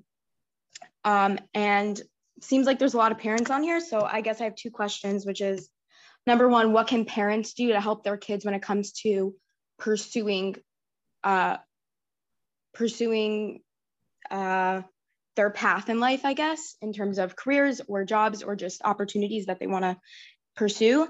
And for teenagers that are on here, how can we work through that of feeling worthy of opportunities going into the job with not a lot of knowledge because we're new in the job, if that makes any sense. Thanks. Yes, at the nature of all these kind of questions, it's a very individual question that we have to know what goes on, but and where it stems from. Why do you think you're not worthy? But let me tell you, still to give in a general way, I would say to yourself, detach yourself from your own self and think about a job that has to be done. What would be the best way to do it? Let's say there would be somebody that thinks about himself that is worthy of doing it. How would he perform the best way? And then see if you can make the same, which means don't judge yourself. Don't go with you, where am I feel not worthy. Let's say there is a guy, there is a different lady that can do it the best way. Why would you do it different? And imagine such a figure and say, I'm going to do the same thing as I recommend someone else to do it the best way. This might get you around a little bit, not directly around from the back door, so to speak, to do it the best way, feel worthy. Because if somebody that is worthy, feels worthy, would do it A, B, C, D, E this way, I can do the same thing, and then you feel that you're matching up yourself. Don't consume yourself so much, detach yourself from your own feelings and do it the best way that should be done and go into this mood. But again, it looks like a question that needs a more, I would say, individual understanding more what goes on and where it comes from. Why do you think you're not worthy when you do know that you're doing the job good? What makes you feel you're not worthy enough? This is something that needs a little bit more knowledge to get more knowledge from you, which I don't think it's the right platform here. Let's just think for a minute. Somebody is starting to go to work. Yeah. Let's say he knows accounting, but he's new. He just learned it. There's so many out there that are doing it for years. Why should he feel that somebody should hire him or her? Beginners. What do you tell for beginners?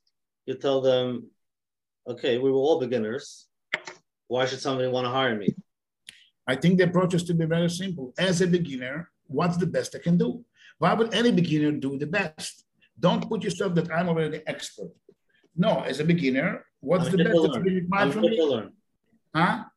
I'm here to learn. I'm open. That's right. I'm here to learn. I know I'm a beginner. I'm not going to be different every month and everywhere. With the time, I become better and better and better. And I allow myself also to make mistakes and learn from mistakes.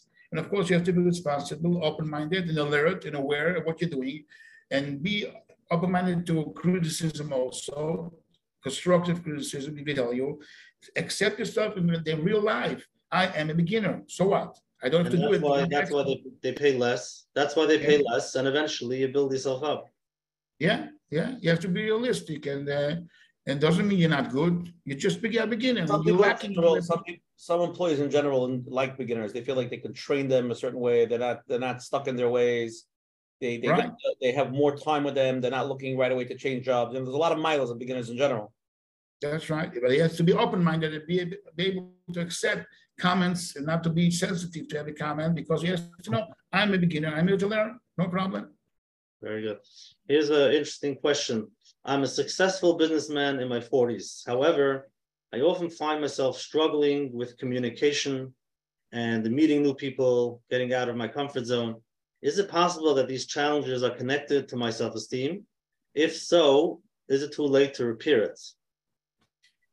No, it is nothing. No, it's of course you can. It's never too late. That's for sure. It's never too late. But I think it goes in a little bit, touches a little bit the field of anxiety and stress. Not only low self-esteem, which is very much combined, goes together. But I think it might have a issue with feeling like anxiety attacks when you meets people, he has to approach people, like those people who can never go to ever leave the Torah, they're afraid to go up or to daven. It has nothing to do with this. It has to do with self-esteem, but also it's a different chapter that's called social anxiety attack, let's say, or get overwhelmed. Yeah. So this has to be approached in a different way, which I have developed many ways how to deal with it. And it not always has to do with low or high self-esteem. For sure, it comes from a trauma. They went through something. Why can't they represent themselves in public? There is something hidden there, but it needs a more individual approach, I think. And the more he experiences it and he has a little success, then you can break it through. But it needs special guidance. Yeah, definitely. It needs a special approach. But really the question is, I get the next question is also like that. How do we really know what self-esteem And because somebody asked, I'm typically a reserved individual. I believe that I'm introvert. Now, how can I determine if this is indeed true, or if it might be linked to low self-esteem? How does a quiet, person that doesn't interact with other people much, how do I know if that's his nature, or maybe he has low self-esteem and something that he should work on? I'll tell you what, even if it's a nature, let's say it's a nature because it's even hereditary. Let's say Peter is also like this. Could be it's something hereditary. There's a more quiet person, he lives with himself. He's not an expressive person, but still he has to always go out a little bit from his comfort zone. The best things happening in life when you go out from your comfort zone and you stretch a little bit more your capabilities, that's for sure. There's no doubt he also has an issue with low self-esteem, even though it's his nature. So it's your nature, but your nature causes you to have low self-esteem. You judge yourself that I'm not capable because I have a nature. Call it nature, call it the way you want. But because I don't perform the way I wish to perform, I can't do it. Now, he has to, usually the recommended way would be, again, in general talking, to divide it in small steps. And every time to come over one step at a time and to analyze to see, wow, I made some progress. I went out of my comfort zone. I did something. I created something more, something that I was not capable. I did it. Let's say if somebody has a problem approaching people and discussing with them and communicating with them. So if you analyze good, Reb Menachem, what is really communication? Communication is built of questions and answers and listening. So start with questions. Let's say you don't know all the answers, you're afraid to be exposed, like I'm doing right now. People are asking me questions, live questions. They can never know what they ask me. Okay, you didn't come to this stage, but questions you can answer. You can ask. You can ask even throwing questions. Where did you go? How do you feel? Are you going on vacation? Which vacation? How much do you pay? I mean, you can ask questions. And when you ask questions and you listen to the answers, you can ask another question on the answer, and that's how you communicate. This is communication. Communication is questions and answers and listening and commenting. So take the part of asking questions and break it through. And all of a sudden you see that you're involved in the discussion, you're involved in the communication. But of course, it needs practice. I have some, maybe I'm going to give you a tip. I'm going to give you a tip which I do use in the practice. I draw on a paper a few people, a few persons. You don't have to be a big artist. I'm going to show you an example. You make a person, this is a person, let's say this is a person. I draw on a paper a person. And then I draw another person. I ask him, what question would he ask Mr. A, ask Mr. B? And what question would Mr. B ask Mr. Z? And what would he answer him? And I let him talk for each and every one. And that's how he feels the sense that he's going to the communication. I do it with him in my office. And slowly he goes to shul. He meets people, he keeps on asking because he remembers the pictures that went embedded into subconscious mind, with the pictures and the play will be played. But it goes more down to a more therapeutic kind of way, which means we have to work on it. But a person for himself, he wants the right advice, just ask questions. You see people talking, what's the news? What do you say? What happened to Biden? He forgot the number, forgot his shoes, Biden. Really? He did it again. Just ask questions. You don't have to be an expert. You don't have to be a lot of confidence. Ask the question and then listen. So you're involved in that discussion. Do something small that's uncomfortable. Yeah. Something small. Yeah. Always do something that's uncomfortable, something small that's uncomfortable, and slowly but surely you become more comfortable. I'm a big chassid of doing things that's not comfortable. That's how you grow. That's how you have to be before and after. After you do it for a while, you see why. I grew. I did things I never imagined doing because I went out from my comfort zone and I did things that are not comfortable for me. This is one of the biggest recommendations, right? Definitely, yeah. To take risks also, to take risks and to be able to pay the price. Sometimes you make a mistake and you pay the price. You say to yourself, I'm taking a risk, but I do something out of my comfort zone. This itself is worth for me to pay the price if, in case I make a mistake. Don't risk too much, don't risk too much, but we got to take risks in life, Yeah. I'm a Moridik. Okay, let's go. What do you mean Moridik? You got scared. Moridik is a pachad. No, it's good. You play, people understand it. No, but we're here to give some clarity. איך אומרים? כך אומרים. אתה רוצה עכשיו לשמוע הרצאה בעברית? אני יכול לתת לך הרצאה בעברית. אני רוצה להתחיל בתחילה, הכל בעברית. Let's start from the beginning. Okay, next live question, you're on. All right, thank you very much. So more recently, I'm becoming more aware of everything in general. So I have a hard time when people correct me or tell me that I did something wrong. I generally feel that I have to find an excuse to prove myself that I'm right, to prove that I'm right to them.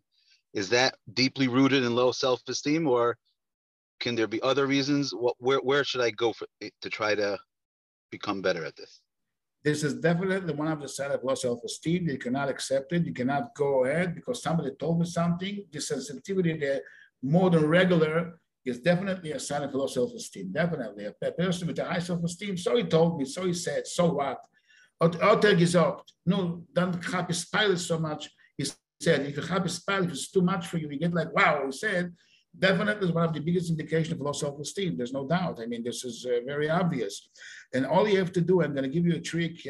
I don't know if it's so professional to do it right here, but let me give you something, a tip that could help you. You have to expect in advance. I know that tomorrow it's going to happen to me a few times that people will say that I was wrong. And you know what? Am I willing to swallow it? Yes or no? In advance, prepare yourself. And you say, yes, you know what? Oh, so I'm going to say, fine, good, I made a mistake, so what? I'm allowed to. Give yourself a leeway to make mistakes also. You're a human being. You're not an angel, which means expect it. Expect always that they might tell you you're wrong, and maybe I'm going to fix myself, maybe not, maybe he's wrong, but okay, he has the right to say his opinion, and I shouldn't get so much offended because he said, because he thinks differently. So what? Kashem Shipatsu saying in Shabbos, Kardir 7 in Shabbos, we all look differently, and nobody's going to be saying me that I'm a soul of Menachem. Yeah, I'm Shlome. We look different, we think different. I'm allowed to be different, and they're very happy. Believe me, they're different than me. They don't want to be as crazy as I am. I'm telling you, they don't say it in public, but they're happy about it. So you should be confident in yourself. So he said, so I made a mistake, and maybe he's wrong, maybe I'm right. Which means in advance, don't expect to be always right and to have the saying that nobody's allowed to tell that they made a mistake.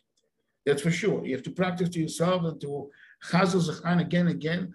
There will be cases many more times that people will say that I'm wrong. Okay, so I made a mistake. So what? I'm allowed to. Hello? Yeah, no, he's muted. I'll mute him. I'll mute. Thank you very much. No, that's perfect. Thank you. Okay, the Seder. Okay, somebody asked an interesting question. I don't know if it's so relevant, but I'm going to read it anyway. Somebody wrote, we're waiting many, many years for children. People approach us all the times with advice and schoolers. We, Baruch Hashem, feel comfortable. We listen, thank, and decline when we see. However, it embarrasses us a lot. How can I get stronger inside not to feel these feelings? Sorry, you know what you just did? Let me tell you a little bit from my own stuff. My kids were born 12 years after my wedding, my first kids. I waited 12 years to have kids. That's my personal announcement to you. So I know exactly what he was going through. People used to come to give me this schooling, the other schooling, and don't ask. The point I told them, I don't want some money from Mashiach, I want Mashiach himself. I don't want the scholars, I want the thing himself. Don't give me so much money. But it's part of life. You have to know what's expected. People mean good. They don't mean bad. They don't mean bad. They mean to help you. They mean, we are so good. Mommy, I heard somebody was helped. So right now, go make this good. They mean good. They don't mean bad.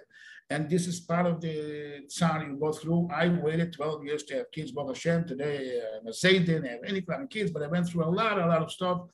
And I know exactly, you touched the soft point of mine. I know what you're doing, but this is part of life. This is it. I mean, you can't help it.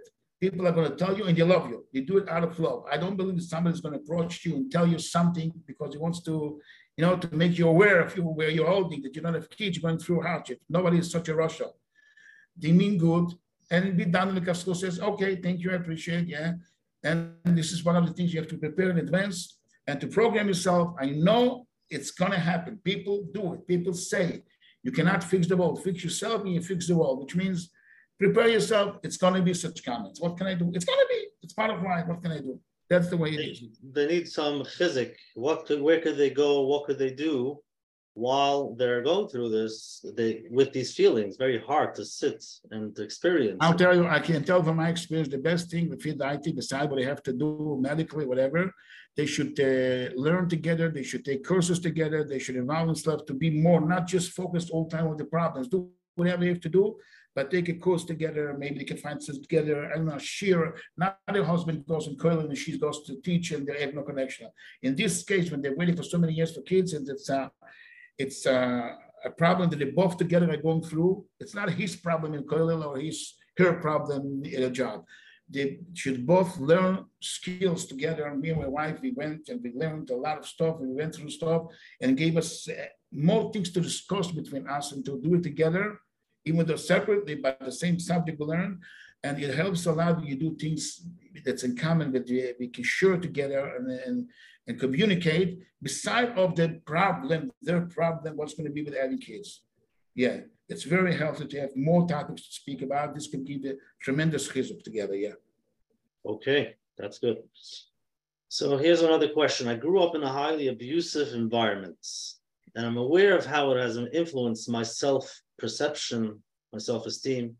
How can I ensure that I do not pass on these negative feelings to my own children? And what are some practical ways that I can build my own self-esteem? Wow, it's a multi-question. It's one question, but it's a lot of questions and many aspects, but I'm going to try my best to answer it in this. First and foremost, I think you should adopt the meaning of loving yourself. Loving yourself. I love myself. How to do it, it's a little bit hard to perform it right now here, but there's ways to how you give yourself love. Let's give you an example. Let's say if you remember one of the things that you were suffering, you can just bring it up. Don't worry to bring it up. Don't run away because it's there. You cannot avoid it, and say, even though I went through whatever I went through, I still love myself. Keep on saying it. Bring out the picture again and say, even though I went through, I don't deny it. Don't live in denial because you cannot deny it. If it was strong enough to affect you, you cannot deny it. Yeah. And say, even though I went through what I've been through, I love myself. But sometimes you buy yourself even a book, whatever it is, because I love myself, because I went through this. I want to compensate myself. But there's many more ways how to do it. And not to give it over to your children. One of the best advice is, look how much it damaged you and say, am I stupid? Am I going to cause the same thing to my kids? I'm going to make sure my kids never to go through what I went through. This is more simple. The more complicated thing is how to heal yourself.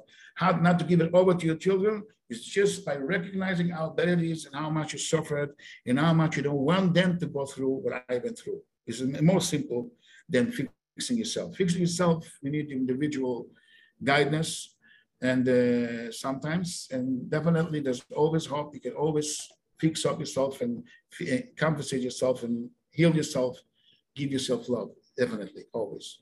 And it's a challenge because when they stop, they don't love themselves and it feels fake and it's hard to do it. I know, but sometimes you approach the method of fake it till you make it. There's no other way, and you have to keep on practicing and building all kinds of comments and good affirmations in your subconscious mind. After you do it exactly is not the right time here, but yeah, definitely that's what you have to do. Well, they should do positive affirmations. Yeah, positive affirmations is part of the things that are look it up. Yeah, they should look it up. Yeah, they should look it up. But yeah. Or reach out to the Shlome afterwards. You can do this also, yeah. Here's another question that came in. Just a second. I grew up in an extremely challenging parent-child relationship environment. Dynamics within my parents' home were very unhealthy. Unfortunately, both parents weren't mentally well. Throughout my teenage years, I found myself taking care of them, lacking the parental support and the nurturing relationship that I needed. So she writes that she did get the support that she had. I'm grateful to say that I'm now happily married in a very healthy place. Considering that I did not experience a healthy parent-child relationship, what should I focus on learning now as a future parent? How can I grow to become a healthy parent, provide my children with the best care, support possible, despite not having experienced that love and support firsthand? So I guess it's the same question. But I think it's important to realize how the people, when they grew up, what they were missing and how can they give it to them now? Definitely. I think when you learn the topic and you understand what you're missing, you might be the best parent ever because you're going to make sure your kids won't go through what you went through. So take it as an advantage. I don't wish it for nobody, but after you went through what you went through, if that's the fact, take it to your advantage to become the best parent ever and to make sure your kids are not going to suffer what you suffer. This itself could give you a very good good feeling and compensate you, sorry, because right now I'm fixing up what I'm missing. You really feel, because after all, it's a child. The child is like a part of you. And you're giving here the love that you deserve to get. You deserved, and you didn't get it. This itself could be a great job. You can become the best parent ever. Yeah. And there's a lot of inner child work. Yeah. Person has to do and could do to start giving them slowly what they need. Exactly. And like you said, that they understand that they really experienced what their kids need. Exactly. Because they lack. They can become the best parents if they take care of it. Yeah. Somebody wants to add something. You want to speak now? Yeah, sure. So I was abused for many years, and how I know that I'm not passing on any kind of generational trauma, which is something that I think we as victims, survivors, are always paranoid of, is that each one of my children are connected with good supports in their own life, and which means, you know, a professional therapist.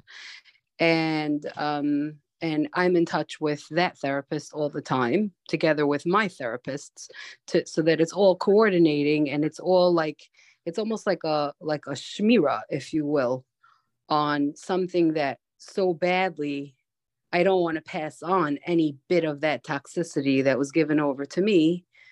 And like this, I'm really like, it's almost like an insurance, how that I feel so much more confident when I speak over to my therapist and to my children's therapists, and hearing the from the back door how things are going. It really just infuses me with confidence that I know that I'm not passing on any kind of abuse. So I just thought I would pass that on to the person who was asking previously. Very good, very good. Anything you can help is good. Very good, very good. Okay, Shlome, let's do one more question. We're going to go to closing, okay? One more question, okay? Okay, I figured this is your mumchos, reading and comprehension. So very, very basic question. My son is in 4th grade and he's struggling with his reading and understanding, comprehension. I sense it's really affecting him and his self-esteem. What do I do to address this? What's the first steps to get him to help? Like, what's the malach? You see your kids in school, you start feeling that he's struggling. What is the thing a parent should do? What's the right thing to do? I mean, this is what you do, so tell us. Okay, now you touch something. We need another 4 hours for this at least. But let me just, yeah, we still have to address it. So I want to tell you like this. First of all, the kid has to know that with the fact that he has hardship on reading or reading comprehension, whatever it is nothing to do with, is not less good of a child, is the best child. He has a Kodesh Baruch who gave him a challenge, and he could grow up to be a big Talmud Chochem. We know the Havdil. I don't know if say Lahavdil was a Jew. Einstein was a dyslexic, couldn't read.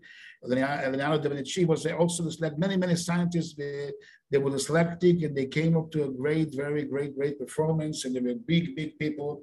And I know Talmidei Chachamim, I know personally Talmidei Chachamim, they know a lot by art, but they can't really read till today's days. They memorize that today they figure out a little bit, but they do have dyslexia, and they give it away, and it's hereditary, the children have it. It's for sure the child has to know that there's nothing wrong on him. The wrong approach could be tell him you're lazy, you're not doing it good. He is not lazy, he has a hardship, his brain is structured in a different way.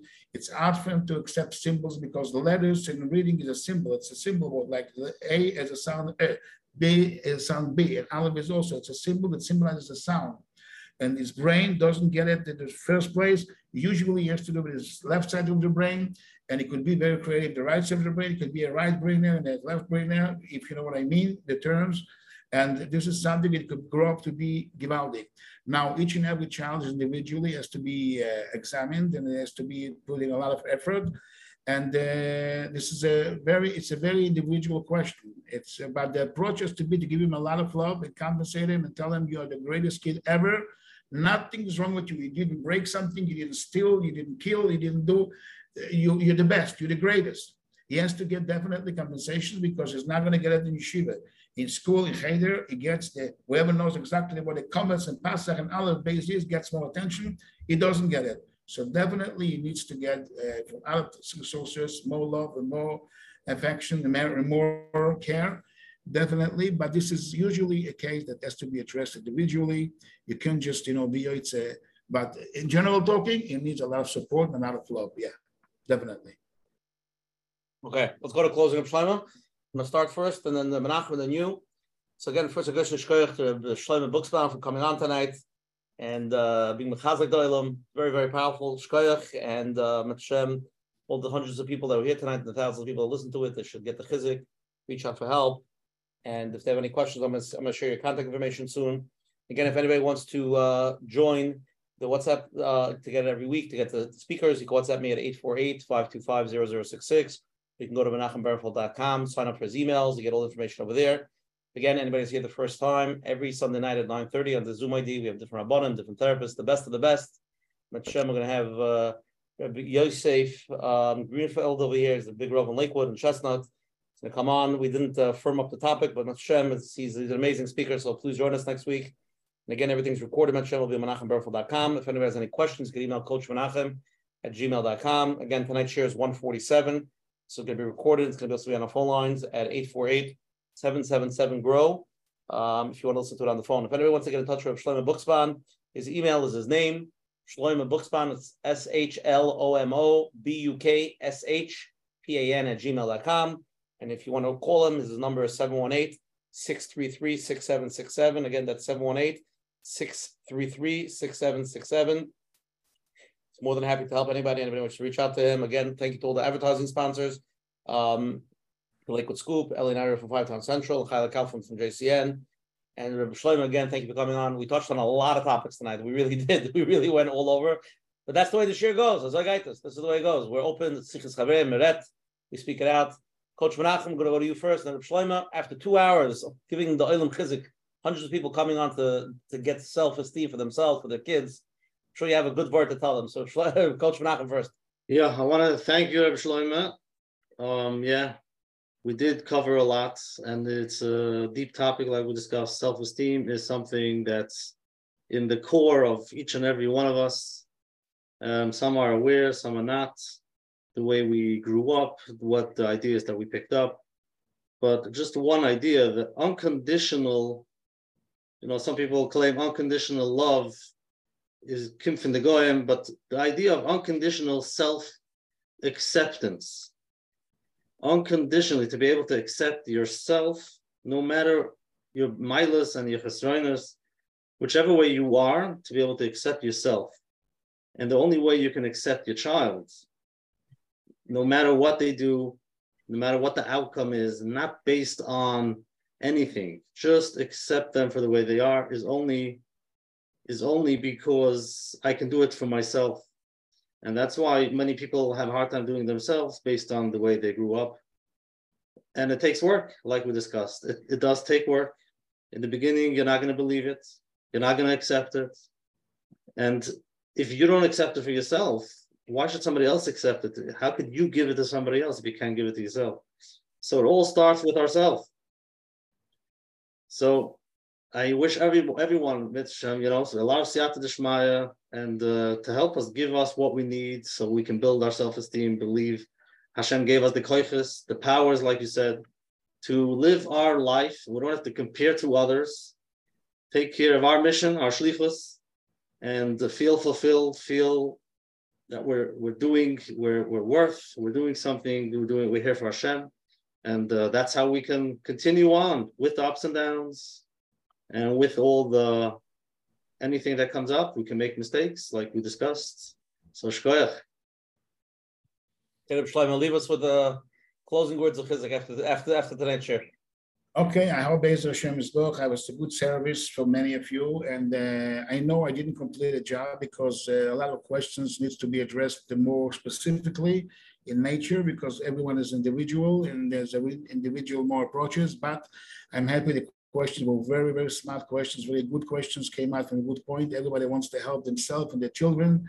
And I'm very, very happy to join you. It's a tremendous, tremendous program. And I can tell you one thing, I'm going to be from the upcoming listeners weekly, Be'ez Hashem is one of the to make sure that I'm listening, because I see the big contribution, the big benefit from listening to such programs, which is you're putting a lot, you're investing a lot. And I thank you, Rabbi Soil, Rabbi Menachem, whoever is behind it. And And I thank all the listeners. And I hope, B'ezrat Hashem, you're going to all have a lot of nachas, me also, from ourselves and from our kids together, from all of us. And we should be zeicher to all the best. Thank you so much. Shlome, okay, we'll see everybody next week, same time, same place, with Yosef Greenfeld from Lakewood and Shem. Looking forward. Everybody have a good night. Thank you so much. Bye.